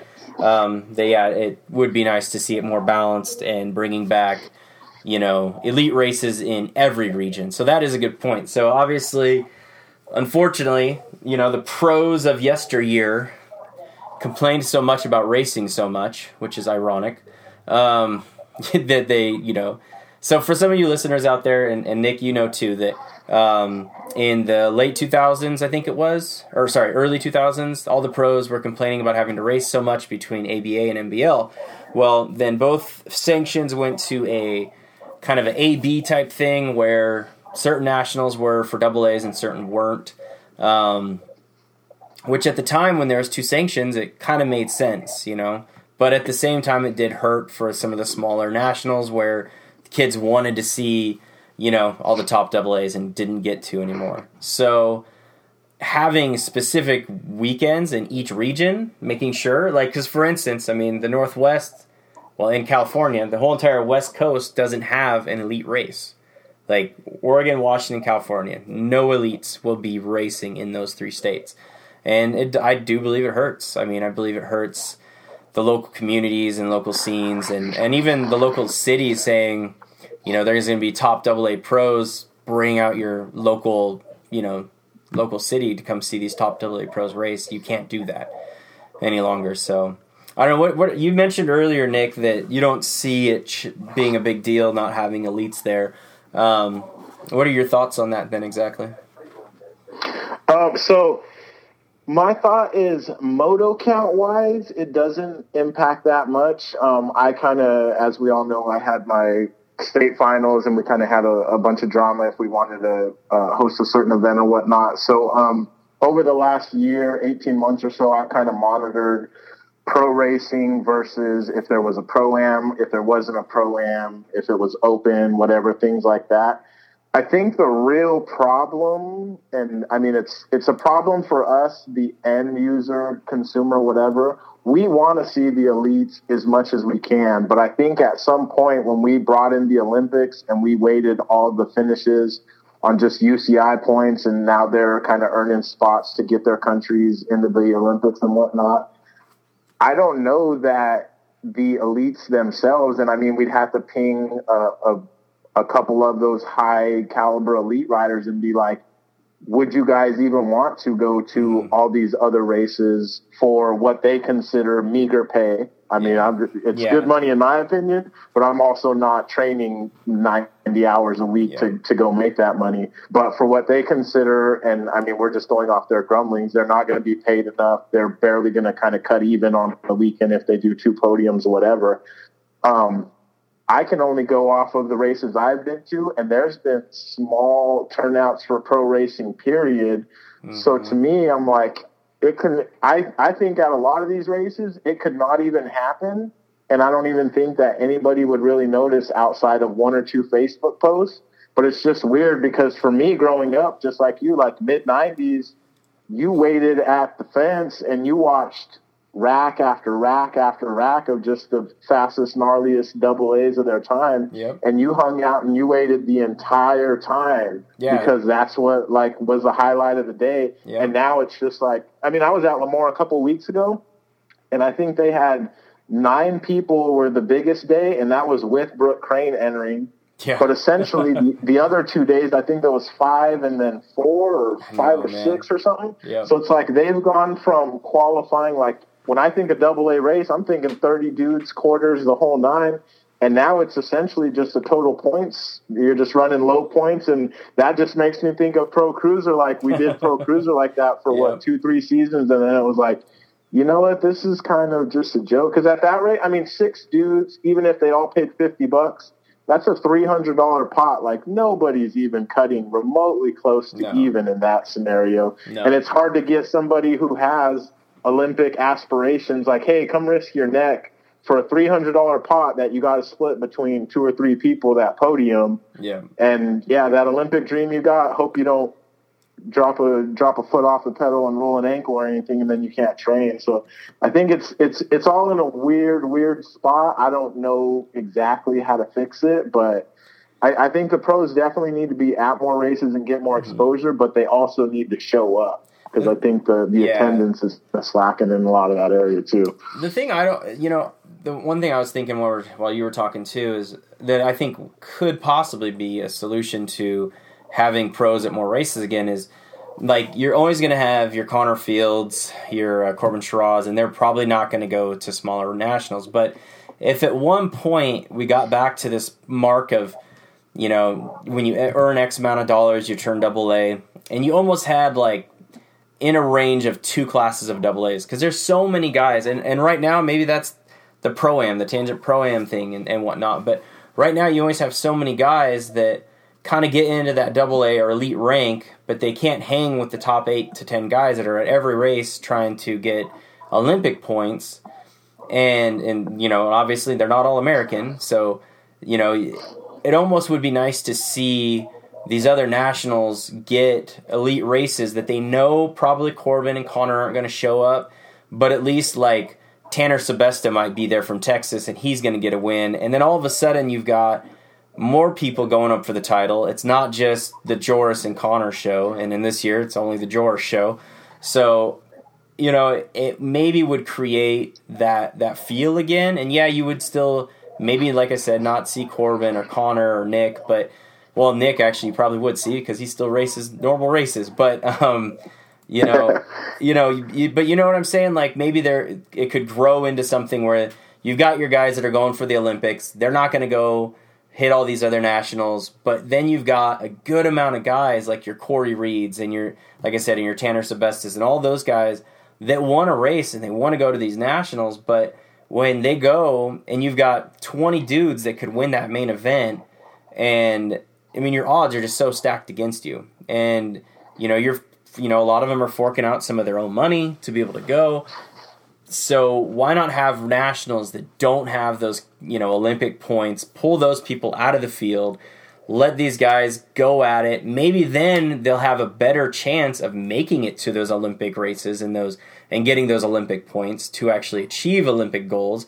Because right now it's like you throwing yourself in the pot with the 20 best athletes in the world on bicycles, or more than 40 best athletes in the world on bicycles at every World Cup or every national Olympic pointed event, and then you're never going to get to that point unless you're still racing and you're still having something that you're winning at. Because we all, and I know both that the only way you win is when you win, and if you're never ever in a situation where you can get those big wins, your confidence, your skill, and all that kind of stuff will never get to that point to win these big Olympic, point elite races that we have now. And I don't know. What do you think? Does that make any sense? No, definitely. And I mean, the only way I could equate it is like it's almost like they're like minor league baseball, and not to call those dudes minor league because I mean, if you're A pro fast, if you're winning A Pro, you're somebody. You're going quick. Yep. But then I think what has happened now is that step up from when you turn A Pro to turning elite, and not to call out Tanner Sebesta, but I think he's a perfect example, or even a Corey Reed. Yeah, they are. Somebody who's like, they're going to go out, and on a bad day, they're going to be top 3 in single A. Yeah. That's guaranteed. They're that quick. They have the track speed. They have the kind of pack riding mentality. They're going to be fine. Yep. But when you put them in a rack with just 4 powerhouse Americans, 3 dudes from Ecuador that are going to ride the track amazing, and like those dudes, you need a lot of time riding at that peak pinnacle to get kind of settled in and see where you filter out. And unfortunately, it's crazy expensive to go get that experience, because that's only happening at those big UCI races. You need to travel all around the globe to get that. Yep. So when they go the first time, for lack of a better word, they get spanked. They're out in the motos, whatever, time trials, whatever kooky stuff they used to have. But they're not getting a lot of laps, but they're kind of seeing where they are. But you're going to, 9 times out of 10, you're going to run out of money before you even get your feet wet and kind of get comfortable in it. That's not to say that you're not fast. It's just you're not at that level fast yet. Exactly. And I think that's kind of where you see, like I said, a Corey Reed, Tanner. I think Cameron Larson's kind of in that same space right now. Not going to go super, super deep at these World Cups, but he's quick. He's going to get out of rounds and things like that. But there's like this whole genre of dudes that could still make a dope series. Yeah, exactly. Because you can rattle off like 10 to 15 of those.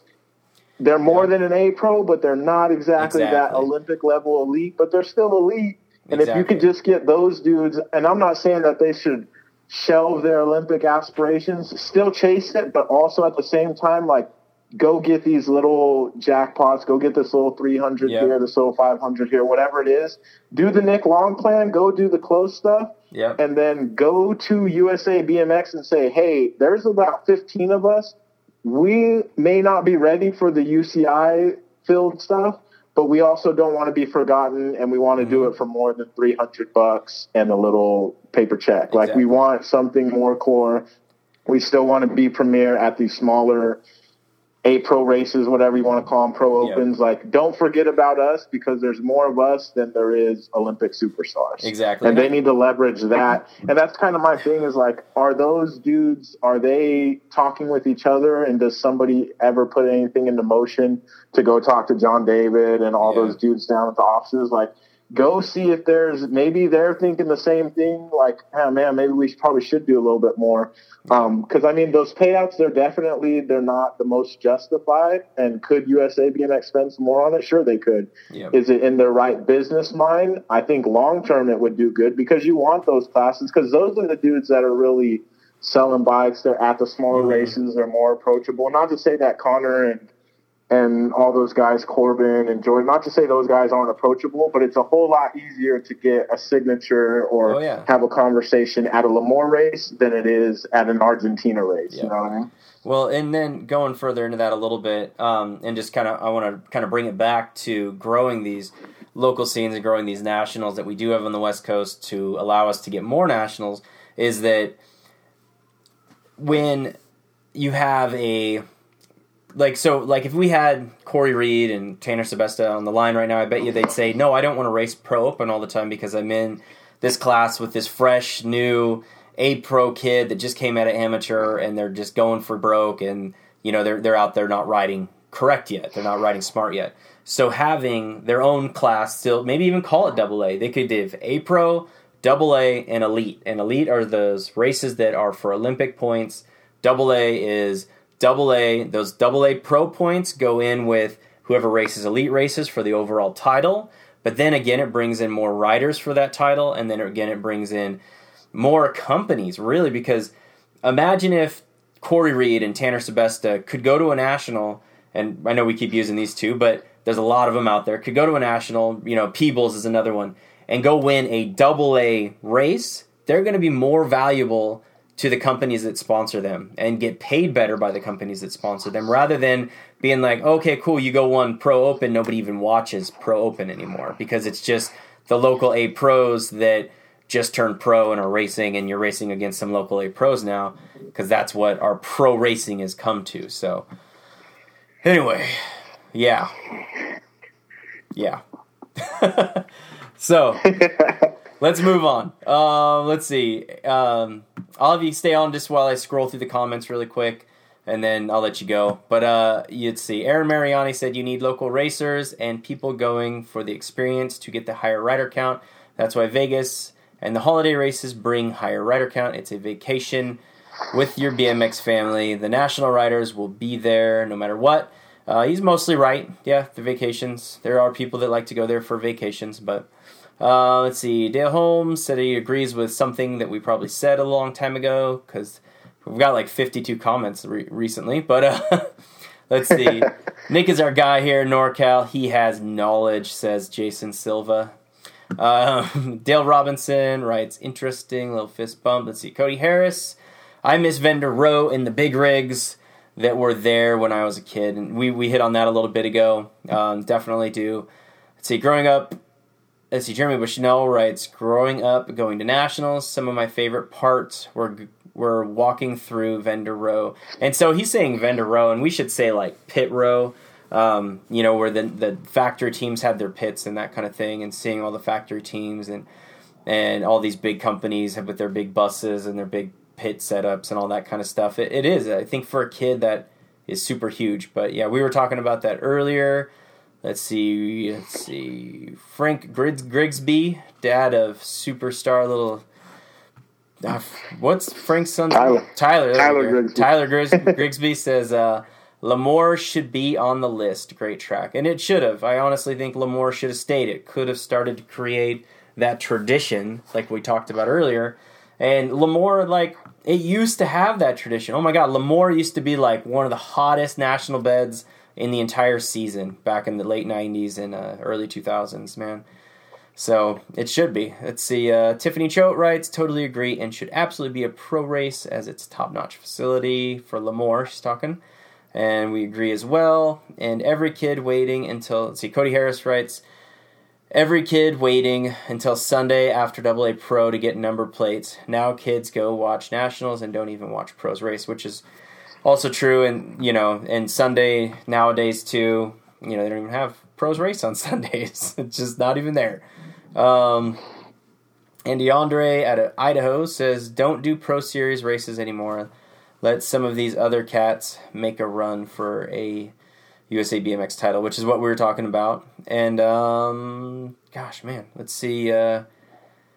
Make an in-between class, Jeremy Bushnell says. Kind of the same thing we were saying, where you have a AA class and elite races, and those points kind of go together. At the end of the year, let's see, Dale Holmes writes, a lot of the coaches have created this don't race culture. This is a good subject to talk on. I don't know. I will. Yes, it is. It's so happening. And it happens even at the local level where myself, I was the track coach for a couple of years at our local track. And there were kids that were like, well, no, man, I'm going to sit out today. We got our state finals in a couple weeks. I'm going to rest up or whatever. And it does. It's like happening on the local level where kids are like, oh, I can't race yet because I have to make sure I peak and this kind of thing. Do you see it at your track down there in Santa Clara? Yeah, so I think it was about 2 years ago. What we did was we basically got rid of practice in the sense of we used to have, it was $10 racing and $3 practice. So we had some issue with getting people to pay for practice because typical dirtbag BMXers, if they can save $3, yep. They will dudge Doc and we dudge Dick and and try to do anything they can. So what we eventually did was we just got rid of $3 practice, and we were like, okay, it's racing. It's $10 practice. You can do it. It's going to cost you the exact same. For about a month, everybody hated us. We were the devil. The track's going to close. Nobody's ever going to pay $10. Yep. But the one good thing about BMX and the retention rate sadly being so low is that after 6 months, you have a whole new crop of people, and all they know is, we come to the track, we pay $10 to race. Like, the whole practice thing just kind of vanishes. And And it's done wonders for not just our average rider count, but our retention and everything, because there's not that culture of show up, practice, and leave. Like, you paid your $10, you're on the sheet, go take your laps. Like, that's kind of been a big thing that kind of turned us around. But it's definitely, I think, I mean, if you allow, for me, it's pretty basic business, because when you're selling practice and selling racing, you're basically selling BMX that day. Somebody can buy it for $3 or they can buy it for $10. Knowing the demographic, everybody's going to take the cheaper price because they're just getting laps on the track. So for me, it was easy to be like, yo, if they're going to come and buy something and they're okay with paying 10, but they're even just more happy with paying 3, but if they're supporting your track, that $7 in between, if you're going to put that back into the track, then there's really no shame in taking that, especially when you're going to be doing more for them anyway. Yeah. Like I said, we got a little bit of resistance up front, but I mean, if you look at it over a timeline from where our track was 2 years ago to where we are now, that's one of those key factors and major changes. And just like you said, it trickles down from pros all the way on down. Oh, yeah. If you allow somebody to just come use the track and then dip out, but you never kind of get to see a value in that, then that's kind of something that every track operator, I think, should look at and kind of see what works for them, where kind of their limits are, what they can push. Yeah. But yeah, we at our track, we don't even have like a straight up practice night. I know a lot of tracks will do like one night where they just open, they just run gates, it's practice only. We don't even do that. We run 3 days and it's racing all 3 days. So It's kind of, everybody's out there. You can look at your numbers, see if that's something you're interested in. Most riders won't like it at first, but later on down the road, I think if you were to ask a bunch of our local riders, they enjoy it now because, I mean, it makes your classes bigger. Everybody's staying to race. People, if they're going to drive down, they're going to drive down. They're going to stay that extra hour, put those laps in, and they're going to, and I mean, it ends up helping your NAD kids because then the ABA instituted that rule about 8 local races or whatever, things like that. And so, I mean, it ended up, the ABA kind of caught up to what we were already doing anyway, but a lot of people will come just because we'll have those classes make, just because everybody's staying. Exactly. Good points. See, I want to keep getting down here. I've got like 58 comments to get through. So if you need to duck out at all, you've been on for about 40 minutes. So if you need to duck out at all, or if you want to stay on, let me know. Do you want to head out? Yeah, I'll duck out just so you can kind of get some more people in. I'll be in the comments for sure. Perfect, man. Thanks, dude. Thanks for calling. All right, man. All right, that was Nick Valencia of Santa Clara Pal BMX. We had him on for about 40 minutes. That was really rad.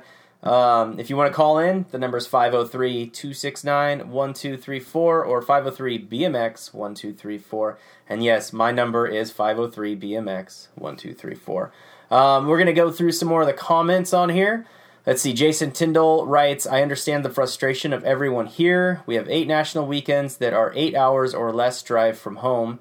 And was talking about it tonight with a family from NorCal who moved here this past spring. We are lucky and we recognize this. So I'm assuming Jason Tyndall is from back east. And yes, you are lucky, and I'm glad you recognize it and feel very fortunate. And unfortunately, I know that the East Coast guys used to be like, God, dude, there's like 10 nationals in California, and it sucks. But tides have turned. Let's see. Jeremy Bushnell writes, that culture has trickled down to amateur as well, which I actually just said. Let's see. Rasheen Hicks chimed in with a little thumbs up. Dale Holmes writes, I agree with Nick, a better option for their Tier 2 guys and support them. And actually, that was my idea there, Dale. But I do think having a pro class, that you're pro open, or even just still calling it A pro, you have double A and you have elite. And those elite races are points that go towards the USA BMX Pro title of the year, as well as those Olympic points. Double A races are just USA BMX Pro title points. A Pro is just A Pro points. And this would give all these Tier 2 guys in Double A a real shot at still making a living at this sport. Because not everybody can travel all over the world to get Olympic points. And unfortunately right now that is the protocol if you want to be an elite racer. Rusty Dow writes, great idea on the AA Pro non-UCI Olympic point weekends. Include vet. Yes, of course. I think, honestly, every national should have a vet race. I think there's so many guys that are 33 and older that would race, if they could just go race 2 or 3 nationals that were close to them and race Vet Pro. I mean, they just would. I would still be Vet Pro if I didn't have to travel 12 to 15 hours for every Vet Pro race I ever went to. And it's stupid. Vet Pro should be at every single race, every single national, hands down. Let's see, Aaron Mariani said it's called Tangent Pro-Am. Yeah, we know. Tangent Pro-Am's great. It's doing great things. But at the same time, it's not getting the exposure that riders need to get for bigger checks from companies, which I think is, so maybe something will change in the future for that, and Tangent Pro-Ams will get bigger in that sense. But as of right now, you go win a Tangent Pro-Am, your sponsor isn't going to be like, here's an extra $1,000. It's just not going to happen. Marcus Hootko, let's see, Robert Pierce jumped in, said good stuff. Good old Fierce Pierce, NorCal boy. Marcus Hootko writes, we need super expert classes. Okay, now we're going too far. Super expert classes, it's too much. Marcus, your mind is going places that I just don't know. 13. Yeah, experts don't have to race 13 intermediates. They could race 13 expert or 16 experts. You know, I've been listening to some of the stuff on Rail the Berm, and apparently in Australia, I think it is, you can move up. So, like, say you're a 10X, there's no other 10Xs there, and you'd get moved to 11 intermediate or beginner or whatever they call it in Australia, but instead they can go race 12 or 13 experts. I don't know, maybe the mentality is different over there, but if I was a 15 expert and a 12 expert jumped in and took me out in a corner, I don't know, I'd be pretty pissed off. I don't know if I really agree with that thing in Australia that they're doing. I don't know. There's a lot of dynamics in that. So let's see. Brian Silvis said he agrees to probably something Nick and I were talking about. Let's see. Zach Schnell, come one, $3 is $3. Yeah. Let's see. Jeremy Bushnell writes, the legend Mike Reich 100% believed in no practice, just gate night, and all of his tracks in the 90s didn't have them. So Jeremy, I'm not quite sure what you're saying. So I know Mike Reich did some awesome stuff up in Washington back in the day. One of my favorite track operators, somebody I definitely looked up to as a track operator. But are you saying that there were no gate practice? There was no like practice nights? You were only allowed to do a gate practice night? Like you only did gates? Not quite sure. Let's see. Harold Ridge says, can't wait for Santa Clara. Track is awesome. One of our tour kids voted is the best to ride. Always so positive, Harold. Good for that.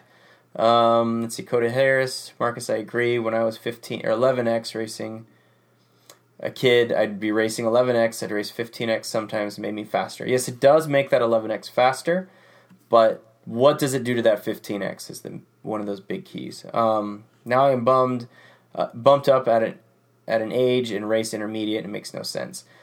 My sister just started, and as a girl, always has to race experts instead of novices. Getting bumped into her.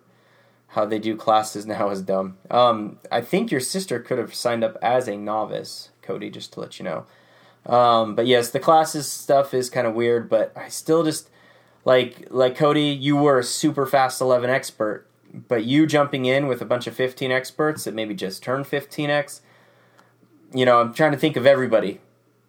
You know, would they really want to have an 11X be stomping on them? And I don't know if they would. Let's see. Somebody replying to Cody saying, I'll be 11X bumping into a 15X race. Meredith, let's see. Don Watson saying hello. Come on, scroll. And it says, Nick Valencia says, thanks, man. It's getting rebuilt in 2 weeks. Ooh, so the track will be different for the National, just so you know. Cody Harris writes, Adam Treadwell, well, if you're 15X, you better not be letting a 12X punk you in a corner. Well, obviously, that's the best of both worlds, but a 15X that's fresh out of intermediate is not going to want to get beat by an 11 or 12-year-old experts or getting punked in a corner. And I think that's a good reason that they don't let riders jump up that far in age for the most part. Let's see, George Cruisecamp, if 12X can take out a 15X, the 15X should probably reclassify. Unfortunately, George, that's just not our sport. Like, you can't just reclassify back down to intermediate right after you turn expert. Jeremy, let's see, good. Jeremy kind of clarified that for me. He said he didn't do any... I lost it. Come back. He didn't do any gate nights, only races, like Nick said. Okay, so yeah, he just did no gate practice, no practice nights, just race nights, and you had to race. Let's see. Tiffany writes, our track does open races once a month, and it's a lot of fun, which I do love the open races. So our track does those too, where you do like an 11 and under, 12 to 15, and like a 16 and over. I think that's awesome. Yes, I think that's something that every track should do. And I think that answers the question more than just putting, because those are the kids then that if they want to sign up for it, they can sign up for it rather than just being forced to race an 11 expert that they didn't really want to race in the first place. Tiffany Choate then writes, is it fair that a 12 inner has to race a 14 expert when there is a 15X class? No, of course not. There's always weird classes getting made, and I hope that USA BMX is constantly trying to figure that out and get those things kind of fixed. It does seem like it's happening more nowadays than it used to. So, let's see. Rocky Manning writes, Adam Trout looks like Boomtown.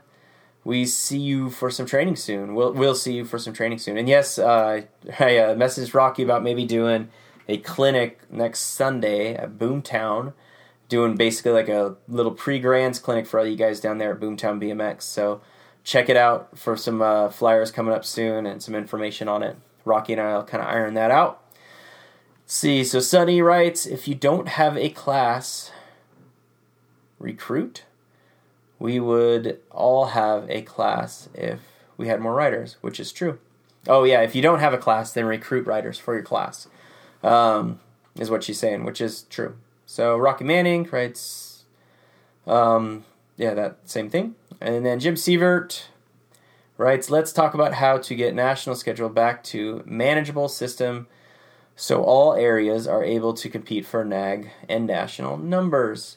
Boom, I'm going to go ahead and hit like on that one twice, even though it didn't let me. So, yes, Jim Sievert, you're very correct. We do need to figure out how to make it to where, everybody has a logistic shot at getting a NAG plate, not just if you live in the Southwest or if you live in Texas or Midwest, and now you can live anywhere you want on the East Coast. But, it is, pretty bad. So if anybody wants to call in, again, my number is 503-BMX-1234. We are trying to come up with some good solutions and some good ideas. Maybe track operators are listening in and can get some good ideas to help bring up your local scene, which in effect brings up that possibility of having a national in your local area. And Marcus Hupko writes again, I think part of the problems with the nationals is certain people feel it should be a certain track, and when it's not, they ban the race. Yeah, I know, Marcus, you're talking about some of the riders banning certain national and stuff, and it is weird. Then, like I said in the very beginning, obviously that stuff shouldn't be happening. If the track is near you and it's a national, you should probably just go to it, unless you're not a national rider and you're not doing nationals. But if you are, you should go. Zach Shell writes, as a 24X, I've gotten stuck with 13 eyes before. When there was 3640 expert on the same day, system didn't make sense. Yep, there is weird stuff going on with that system. 3640 expert, I've raced 13 experts. And most of the time I don't say. So again, most of the time I wouldn't even sign up because I didn't want to, get stuck with 13 experts because for one, it's not fair to them. For two, it's not. Doesn't make me feel any good or doesn't make me have any fun or anything. I just go do my full laps, by myself. So, if you have a track that has enough riders and, you can force those riders to all say, nope, there's no practice and you can only race, then that's really great. But if you don't, and you have tracks like here in Oregon and Washington where, well, at least in Oregon, myself and two other guys are the only 3640 experts in the entire state, it's not very fun. So, let's see, Dustin Golden, who should be on a plane flying to Tulsa right now to go build the USA BMX Grand Nationals track chimed in, said, look at that sexy banner in the background. No, that's not.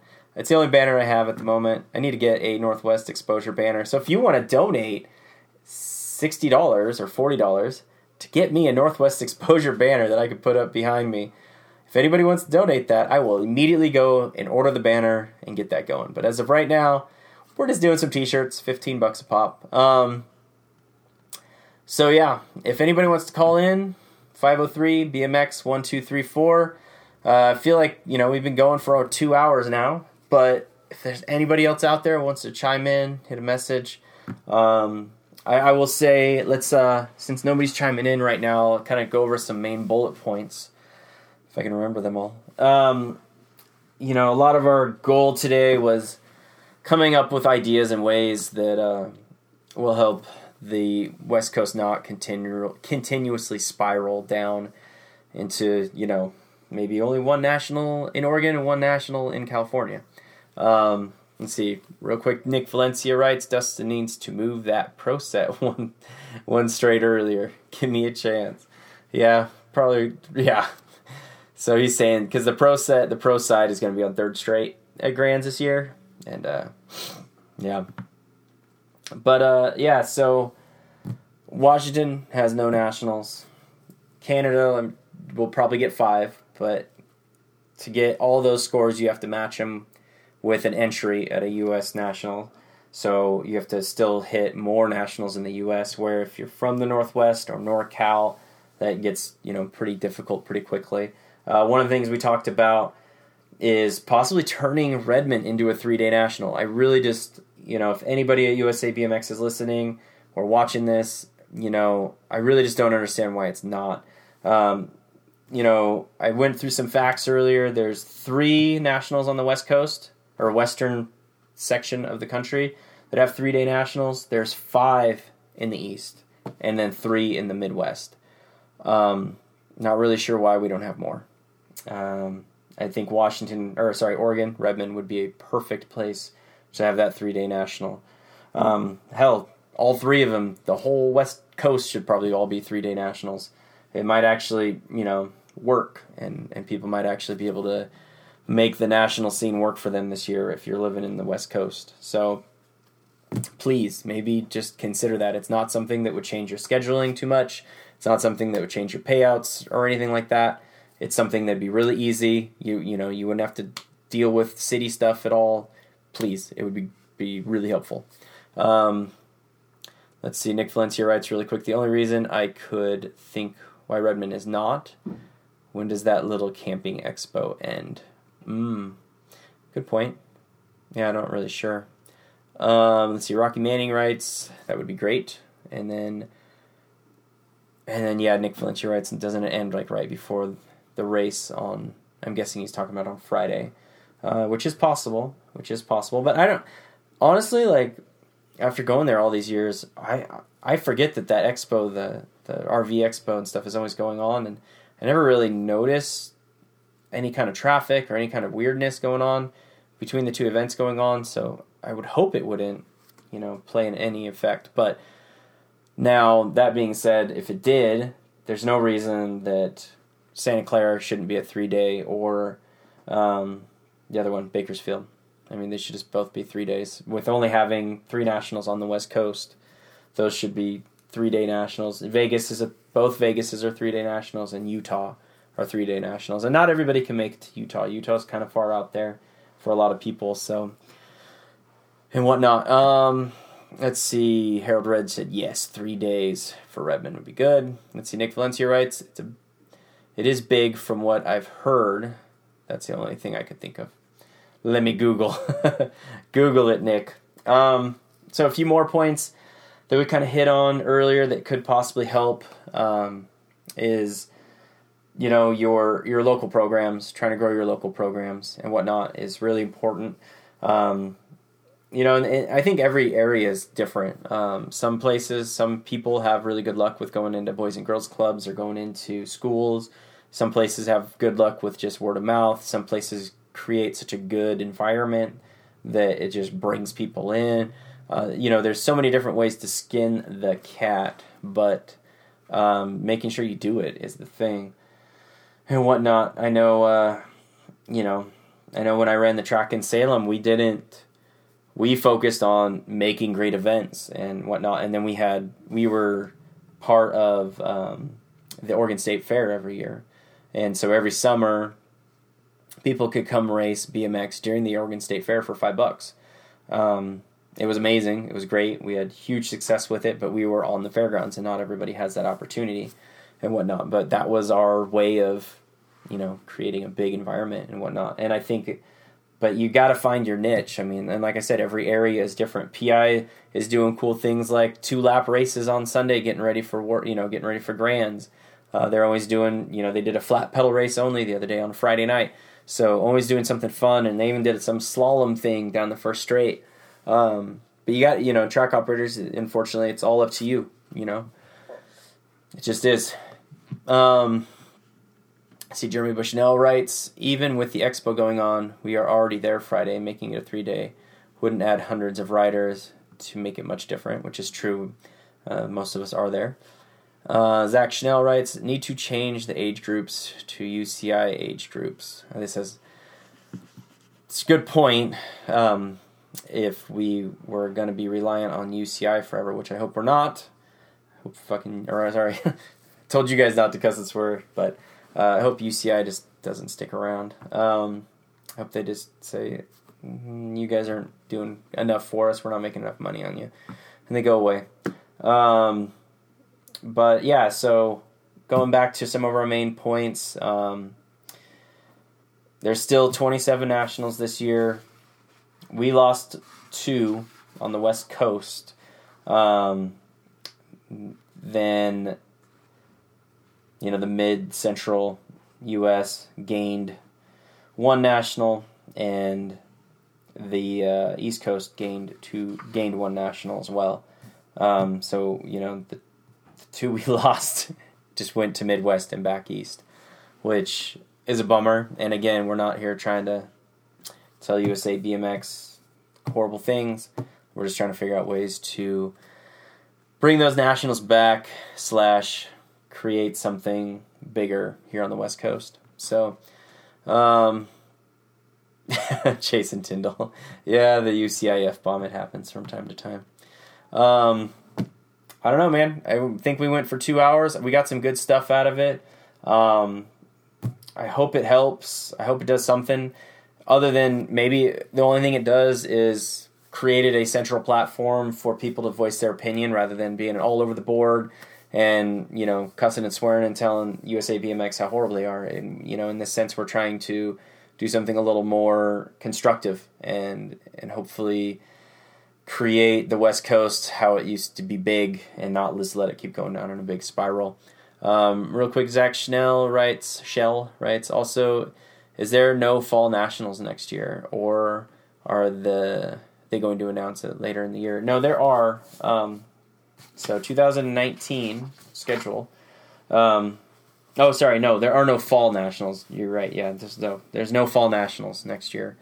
It goes Sunshine and then Lone Star in October, which I made kind of a funny joke on Rusty Dial's Facebook of, really, we're going to Texas in October, the end of October? I think the weather's going to suck. But they also said it could rain, it could not. It could be cold, it could be hot. There's really no telling. So that's the end of the year national. So yeah, we don't have a fall national anymore. There's no end of the season West Coast race. If you are racing your last freaking race on the West Coast, western half of the country, it's going to be Santa Clara Powell at the Summer Nationals in August. So that really sucks, actually, now that you really, I'm glad you pointed that out, Zach, because I just realized more of how this national schedule is bad for next year of August 16th through 18th, it's in Santa Clara Powell, which is awesome. And then you go to Kentucky, Maryland, Florida, Texas, Oklahoma. So the last national of the year for the West Coast, western part of the country, is in the summer, which is really sad. That's a whole new point that I did not see before. That's a bummer. That's just really sad because all these guys on the West Coast aren't going to get to race a national to get themselves mentally ready for Grands, which is very, very important. That fall nationals, that last little leg national is hugely important to get yourselves ready, mentally for the Grands. It's that last chance to see where you're at with everybody and see what you got to do with your training and change your training and all this kind of stuff. And, if you need to be on the bike more, if you just needed that extra little boost of confidence from that national, that's really a bummer. Depressing, to be honest. Let's see. Dustin said, Adam and I are buying USA BMX. Oh, yeah. The money that it flies out of my butt as much as I poop. Yeah. Let's see. Count me in as a silent partner from Sonny Harmison. Send your PayPal account email to Dustin, and he'll buy it. There we go. Let's see. Jason Sievert writes, so I guess my question would be, is USA BMX engaged with this town hall meeting for one, and is it a possibility that they would actually open the communication line with you and others to help create a better national schedule? Or will it be just another typical season after 2019 and 2020 and beyond into the future? So, Jim, that's what I'm hoping for. So, in the very beginning, I talked about how myself and many others would post the national schedule and post a map and just be totally upset and disgusted with it, and it did seem to go on deaf ears. My hope is that, that maybe if we show on the West Coast to the ABA that we're going to stand together, we're going to get together, we're going to say, no, this is not what we deserve. We deserve better than this, and we will show you that we deserve better than this, and we'll create something better here to come back to, then yes. Now, USA BMX does know. I tagged them in the entry line. They actually liked the post that I originally posted saying that I was going to do this. So I'm sure they'll listen. I don't know who exactly at USA BMX will listen or watch it. I'm sure somebody will, and that's great, and that's what my hope was. Rather than, like I said, 500, 1,000 posts from everybody saying how this sucks or that sucks and how they're pissed off about this. And I hope that we can, like I said, show them that we can come together and create something good again here on the West Coast and do something better for these riders and these athletes, and not let the sport die on the West Coast and in the Northwest. Let's see. So Nick Valencia writes, NorCal State Finals will offer NAG points. Tell your friends. You hear that? No, he's kidding. It's a joke. But right? Seriously? Mike Ryan writes, I thought Lemoore hosted a awesome fall national this year. I'm a little biased since it is our home track. And I agree. I'm sure they did. I didn't get to go, but I'm sure they did. I'm sure it was awesome. It looked amazing. That track looks amazing. I saw an overview of the whole facility, and it's a large facility with plenty of room for everybody. And it's pretty depressing that we're not going back to Lemoore for the fall national. It should have still just been there. And again, unfortunately, it's going, that weekend is going to Lone Star, Texas, because that track isn't built yet. It probably won't get done until midsummer. And then they're hosting the Worlds on it the following year. And this is one of those other moments where the UCI is controlling all of our destinies, which I'm not happy with. But that's neither here nor there. Nothing we can change with that at the moment. Other than, don't go to UCI events. Oh my goodness. I was just about to say goodbye, but Dave Archibald is calling right now. All right, welcome to the show. Dave Archibald is on the line. I was just about to say goodbye to everybody, but I will answer the phone for Archie. What's up, Dave? Not much, just hanging out. Hanging out? Just coming across your little thing here. Yeah? I don't go on Facebook much, so I don't really see what's going on all the time. So, but I do know about the schedule. I found out about last night. Yep. So, seems like everybody's a little disappointed. Yeah, definitely. So, I mean, I can see the point. Obviously you're 2 nationals down from last year. Yep. Concerning the Washington National, what I would say is, I think it was just the timing. These last nationals in Washington's killed it. You run the national in August in Spokane, right up against, after the World Championships, it really cut the rider count down. It did. It definitely did. And then you run the state championships a couple weeks after that, and the Gold Cup final, 3 weeks after that. I think that's really just hurt the national in Washington for the last, at least 3 years or more. Yep, that's very true. So I'll just kind of like go into that a little more. So, one of the big things we kept hearing from racers as well as ABA and whatnot is the couple of last Northwest Nationals being in Washington have gotten really low moto counts, and it's a really good point. They're either A, after Worlds, B, right up against, right next to Gold Cup qualifier or Gold Cup finals, and this and that, and they're always at the end of the season, and which is kind of a bummer because a lot of people have their scores in, especially on a 27 national schedule. You're the last of, last 5 of them. Those nationals are going to be lower in rider count, and that could be something, hopefully maybe USA BMX can look at one day, is maybe dropping some of these nationals and having less of them to where, and I always say it on locals, but... I mean, you got Spokane, that was right against the world, okay? Yeah. And top-notch facility. I mean, you can't say anything about the track and the facility, top-notch. You go back to Richland on the last couple nationals there, the last one they had there, as I can remember, about 3 years ago, they ran a national in North Carolina the same weekend. You run it in the later part of September. Same with Sumner, as far as concerned there. They run the first national on the 4th of July, on which is a little earlier, run a 3-day race, which sounds to be great, but they run a national on the East Coast on the same weekend. Yep. And then the people that came from up there and they raced that national, the track wasn't as good as it was this last time, and people were kind of pissed because it wasn't asphalt turns and it wasn't, to the level of the nationals everywhere else. Yeah. So people were like, hey, I'm not coming back, even though it was like kind of cool, it was old school racing and all, but it's kind of like when you're used to racing on a certain level, now all of a sudden you go back, it's just like, and I know the local people were kind of like, well, dude, what's up? People were pissed. It's like, I thought it was kind of cool. It's like, well, I spent $1,500 to come here, dude, and my kid was winning the main and he slid out in the corner because of some loose dirt, you know what I mean, or a pothole that just appeared. You know what I mean? It's like it's not cool. You know what I mean? I can understand both sides of it. You know what I mean? It's like, granted, I've grown up racing that kind of stuff, but if I was flown across the country to Louisiana or someplace and it happened to me, I'd be pretty pissed too. You know what I mean? Exactly. So, but hey, with that said, they came back and they put a good track for this last national, and but again, it's like. Everybody's kind of bitter from the last time. So, is that the difference between 25 and 30 motos? Is that a 150 moto race or a 125 moto race now? You know what I mean? Who knows? But,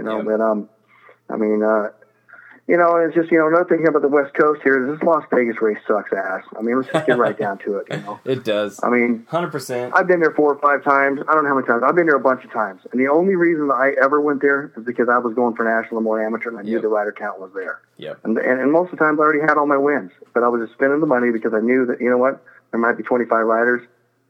And if I didn't go, I'd be losing out on points. And then, if you don't get lane 1, 2, or 3 on probably 90% of the races, you're not winning, And it's just like, okay, so you got 6 nationals on a go-kart track. I don't know, outside of Kentucky, probably on the East Coast, what track is really that small? Oh, no. You know what I mean? So, yeah, we got 6 nationals in Las Vegas, but reality is, the track is not the par to anywhere in the country. No. You know what I mean? So who cares? Who cares if they got a bar at the facility that I can drink at and watch my kids race? Exactly. You know what I mean? It's like, again, something... if you're racing these nationals, you're spending probably $1,500 on average, $1,000. I spend an average of $1,000 a weekend racing on my own. Yeah, definitely. And I don't have kids, and my wife doesn't typically go. Yep. So, no, exactly. Like those Vegas nationals, man. And that is one of those moments where that was purely for money. Vegas was gonna fork over. I was literally there during the dinner when the chief of USA BMX was like, "Hey, what do you guys think about coming here twice and Reno only once?" And all of us track builders, all of us racers, we were like, "No, please, no. That's horrible. Like, it's a novelty thing. Come here once, and it's kind of fun for a lot of parents, but we can't be coming here twice. We can't rely on this venue." But in the end, South Point and Vegas forked up a lot of dough, and that's where we're going. And it does suck. And the only thing that can ever change that, and this is where, and I've talked about this before on other stuff, is, and I haven't gone back to Vegas since I've talked about this on other stuff, on other posts and stuff, but the only way we can ever change this is to stop going to Vegas. Just stop going. Like, don't put it on your national schedule. If you don't want to race Vegas and you don't think it's worthy of a track to race, and you don't want to spend $1,000 to go race 20-second laps, don't go to Vegas. It's just so mind-numbing how, I mean, I feel like we're just sheep, just being like, okay, I guess that's where we're going to go. And it's just mind-numbing. We're just sheep. Yeah. And it's sad. I mean, I could see going one time, you know. Yeah. Maybe it's the January race, you know. I understand it. Yep. You know, the other argument, everybody's like, oh my God, we can't race there in summertime. It's too hot. Dude, yeah. Give me a break, dude. You ride. Hey, most people don't even ride more than 3 laps now in the national. They don't hardly have quarter semis anymore. Yeah, I know. Okay, people play football all day long. Yep. And play baseball and soccer all day long in hot weather all over the country. Yeah. Now all of a sudden, just because we got a helmet on and we're riding a bicycle, all of a sudden anything above 90 degrees, everybody's like panicking. It's too hot. Yeah, we're racing in the, you know, head back East Coast. I'm racing in all kinds of places back east where it was so hot and so humid, I could hardly even stand being outside. More or less being in my uniform riding around the track. I hear everybody complaining about those races. No, but if it's a West Coast race and it's a dry heat, oh my God, you're gonna die. It's like, hey dude, it's your responsibility to water up and put nutrition in your body and be prepared. If you want to be a NAG rider, be national number 1, you should be already thinking of that ahead of the game instead of worrying about the conditions around you. Exactly. You know, it's like, I mean, you get a lot of excuses from a lot of people in different ways, and it's just like, you know what? Hey. I mean, you got to prepare. I mean, I've been to races where it's been. I've been in Redmond, Oregon, where it was 5 degrees outside. Okay, you still had to prepare, even though we were racing inside. You still have to deal with the elements outside, going in and out of the facility. Yep. You know, I mean, it's disappointing because I was looking at the schedule. I'm pondering about coming back next year. You know, putting back the season. I've been gone for a couple of years. And I was pondering about coming back and doing one more year, going for it at 50 and coming back and trying to get NAG 1. I was like, okay, I'll just do. I was looking at the schedule before it came back and thinking, I'll just do straight West Coast. Okay, I'm not going back east. I don't have the time to take the vacation. And it's like, and I figured, hey, I'll do the LA, California, whatever. But my comeback schedule, I was not going to come to Vegas. Well, you took Washington on the way, and now you took California out of the way in the fall. Yep. So realistically, you know, it's like I could probably pull it off if I don't go. But it's like I'm looking at probably a possibility of, you know, maybe 15 scores. I mean, I got to win every other race to have a chance to get NAG 1, which you know, for anybody that's quite a tall task. I ran the numbers today. If you wanted to be NAG or an amateur number 1 cruiser this year, if I would have raced, which I didn't this year, if I would have raced Vegas in January and Vegas in July and raced Oregon, that's just 8 main events right there, and I won all of those. That would put me number 3 amateur, and I'd be 11 points out of amateur number 1. Let's just say some crazy thing, you show up at those 8 races and you win, and then you somehow win the grand and you're amateur number 1. Yep. And you did it at a go-kart track and one that wasn't much bigger, and then the grands are the grands. You know what I mean? It's like, come on, really? That's a joke. You should have to do it, you know, on these big outdoor tracks. Yep. You know, and with the better quality of riders and everything else, not relying on, hey, you know what, dude, I got the whole shot because I got lane 1 at, you know, Las Vegas fucking 4 times out of 6 mains. You know what I mean? It's like, and the other mains, you know, I was in third, but everybody crashed in the first turn. Yep. It's like, you know, hey, Reno's Reno. I don't know what happened there. I'm not in the politics of things. You know what I mean? Obviously, there's money involved and whatever. You know, I mean, Reno was just. I mean, you couldn't beat Reno. You couldn't. Like, yeah. And I mean, nothing against Oregon. I think that's a good facility, you know. But, I mean, again, like you were saying a minute ago, why can't that be a 3-day race? So if you're going to limit the races, why isn't California a 3-day race in August? Why isn't, you know, I mean, Salt Lake City's a 3-day race. Okay, great. But, I mean, you want to cut some races out and make them 3-day races, you know? It's like, you know, but but on the same hand, you know, with this schedule like it is, you know, I'm a firm believer, you know, because I've done it.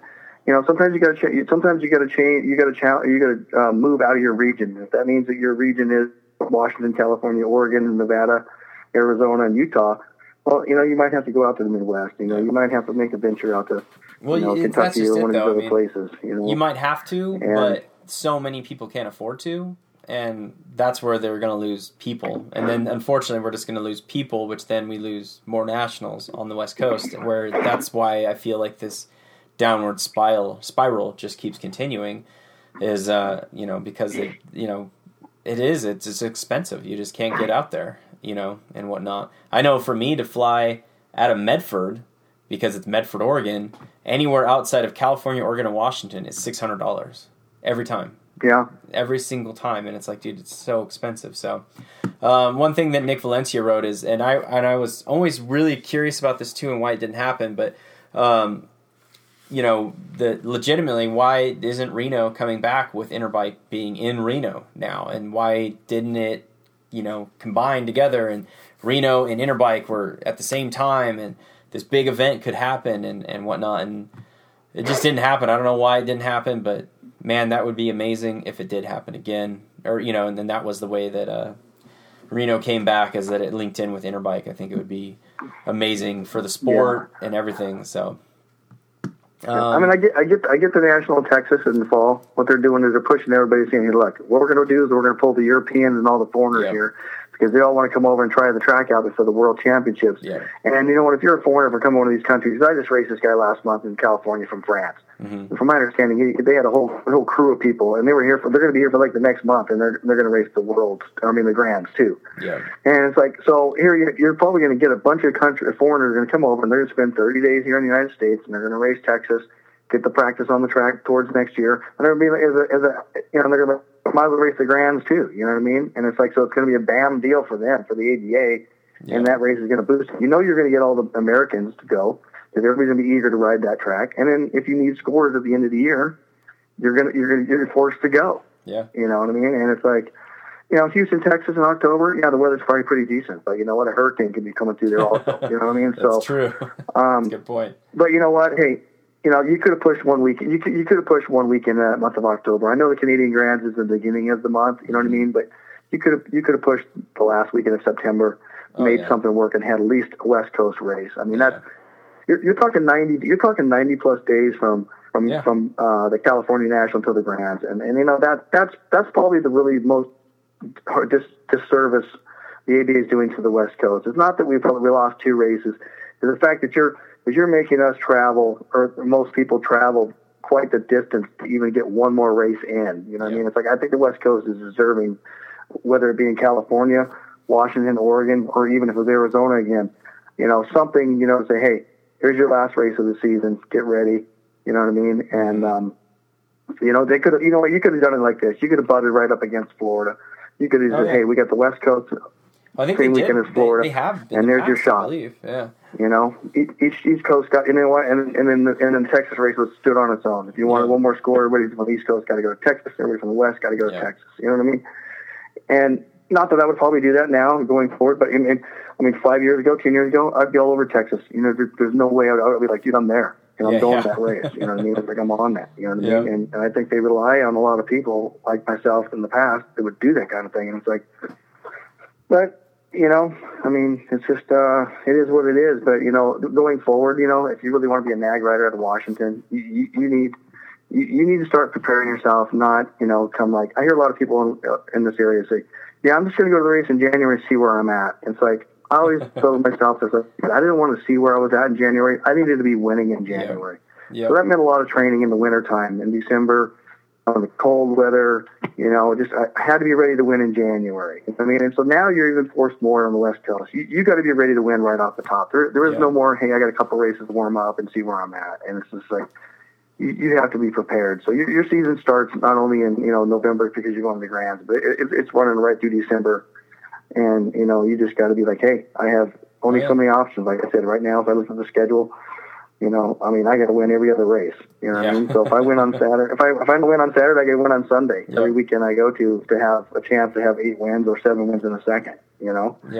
And so I don't know. I haven't just completely decided if I'm going to come back. My wife is completely against it. So she's it's not worth the money, and I see her point. I do not believe it's worth the money. No. But deep inside of me, the racer in me wants to do it. It's like, the benefits of me getting, going for another plate. I'm in a different position than a lot of people. I've won every number of plates you can win. But I can see for somebody that hasn't had a NAG plate or hasn't had their first NAG one or their second NAG one or whatever, why they would like to do it. And money is no question, you know what I mean? But, but when the cards are stacked against kind of the way it looks, it's like you really got to focus in it. So it's just, it's disappointing, but, hey, you might have to, it costs money to be good, So. Yeah. Well, man, I appreciate you calling. Thanks for coming on. If you want to stay on for a few more minutes, I got a couple more comments to get through really quick. All right. Yeah, so Nick Valencia said, hey, to Dustin Golden, who's my brother-in-law, said that you could get Reno back with Interbike, and we kind of spoke on that a little bit. And then Dustin writes, I'm just a shovel jockey. No one listens to me. And man, Dustin, if you're still listening, you're not just a shovel jockey. They do listen, and they should listen, because Dustin's been doing the national scene with building all the national tracks since, I think we were figuring it out the other night, since 2007 or 2006. Yeah, 2006 or 2004 even. I can't remember now, but been doing it for a long time, worked for USA BMX for a long time. And you are from the Northwest, and they might listen, and at least try. Matt Britton writes, thank you for doing this, Adam. I hope they understand how the Northwest feels about the loss of our nationals. In the last few years, we have lost High Mile, or Mile High, Blackjack, and now Lumberjack. It's a bummer. I feel this decision will affect overall rider count and rider retention in the Northwest in a negative way. I do totally agree with you, and I actually forgot about Mile High, another national that was kind of on that western part of the country that's gone. And which really shocks me, because those guys have an amazing program in Colorado, and they get tons of riders out there. And very disappointing to see that they did not, or that they're still off the national schedule. Nick Valencia writes, for the record, August dates were given to us at Santa Clara PAL. We did not choose them. So he's saying that, he probably would have liked a further out date, or maybe an earlier summer date. I don't know which, but those dates were chosen for Santa Clara from USA BMX. Rasheen Hicks writes, PAL in October would have been prime, and he's right. It probably would have been. It's and also I don't know. August, is it hot? Is it hot in Santa Clara in August? I think it would be hot. It's hot up here, that's for sure. So Brandon Benose wrote lost Land O'Lakes as well. Yeah, but they also got more over there, although not on the west. Yeah.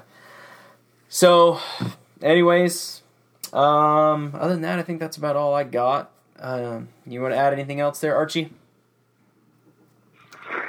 Well, no, it's just, like I said, I mean, I can understand where it's just, it's disappointing, but you know what, I mean, there's, like I said, again, if we were probably not racing in Vegas and then on a dinky little track, and you had 6 more opportunities on racing on a track that was, outside, or like even it was like a Reno type facility, you know what I mean? I think it would just, the pain would be so bad because you're actually racing on a real track. Yeah. You know what I mean? So, I mean, it's just like, I get the moto count, you know what I mean? And I get the money, I get who's paying and this and that, and I get all that, you know what I mean? Yeah. But it's just like I said, I think the last 3 times I went to that race was only because I was sponsored, it was on a factory team, and it was just like, and then on the backside of it, I was like, what if I don't go and there was 25 riders and I missed the opportunity of getting some rider count, I would have been kicking myself, you know what I mean? But as far as pure enjoyment goes, I mean, I never enjoyed that race.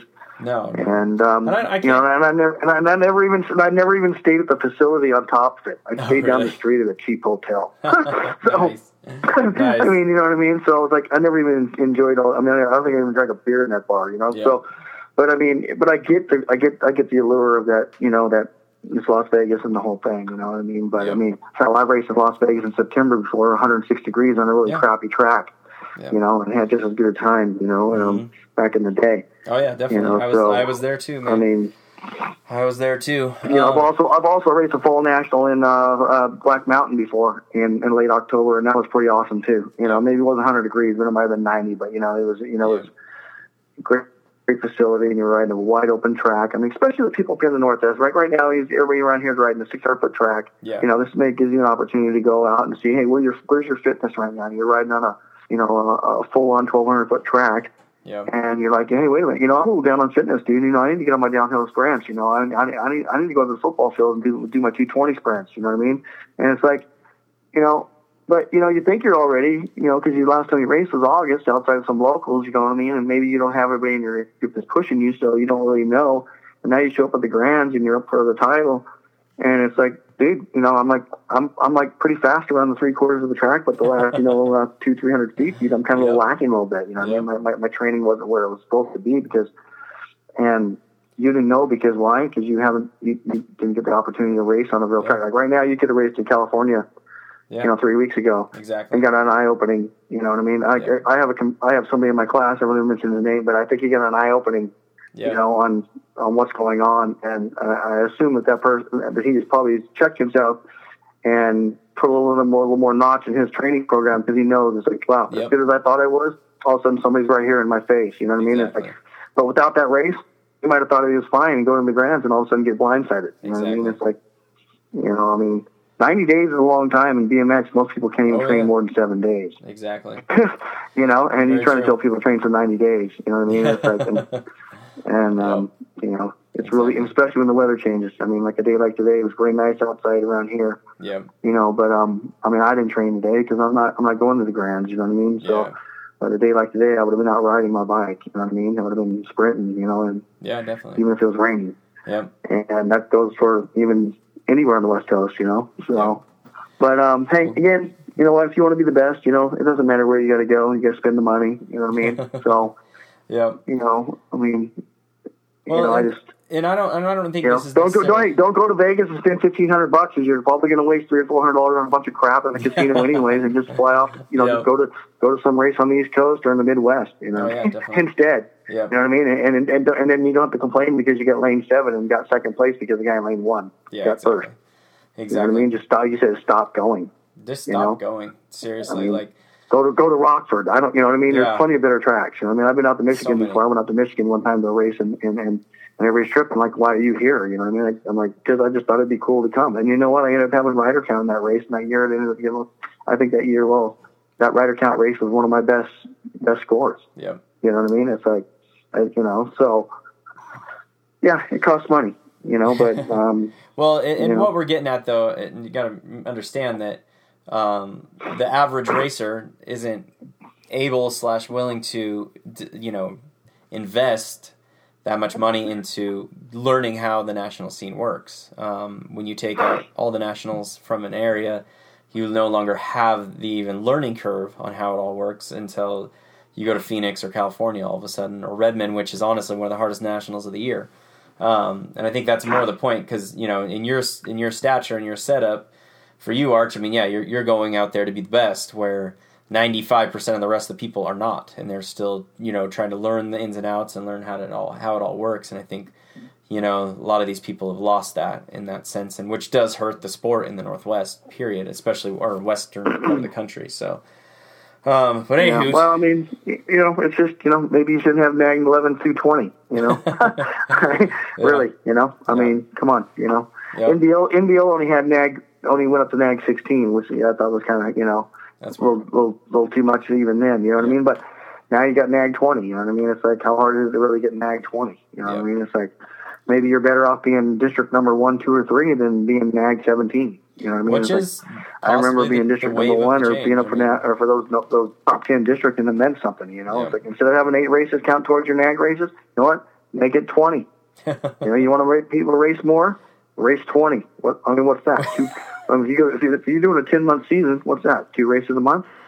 Oh yeah. That's every 2 weeks. Now you're getting every 2 weeks. Hey, that's your gate. That's your gate practice right there that you go to. I bet you everybody's going to gate practice. You know what I mean? I don't go to gate practice. All right. I mean, I'm sure anybody can tell me around here. I bet you in the last 15 years I probably showed up gate practice, half a dozen times or less, and I'm probably exaggerating. I showed up on race day and I was raced. Yeah. You know what I mean? So you turn those practice days into race days. Now the person's racing 20 times a year. They're riding full laps against maybe some fast people, maybe not. It doesn't matter. They're riding a full lap, which is helping them. Trites ran these tracks up here in the Northwest. We never had practice days. It was race days only, and if you weren't signed up to race, you weren't on the track. And that's why in the 80s and the 90s and even in the early 2000s, when Mike this program, the Northwest Washington had quite the rider, the national riders, and they weren't nag 10. No, these were guys that were up for the title, and they were very competitive riders. Yeah, definitely. And then Mike Wright also built the facilities and the tracks that were pretty challenging. Yeah, that pushed you to be better. You know what I mean? And so.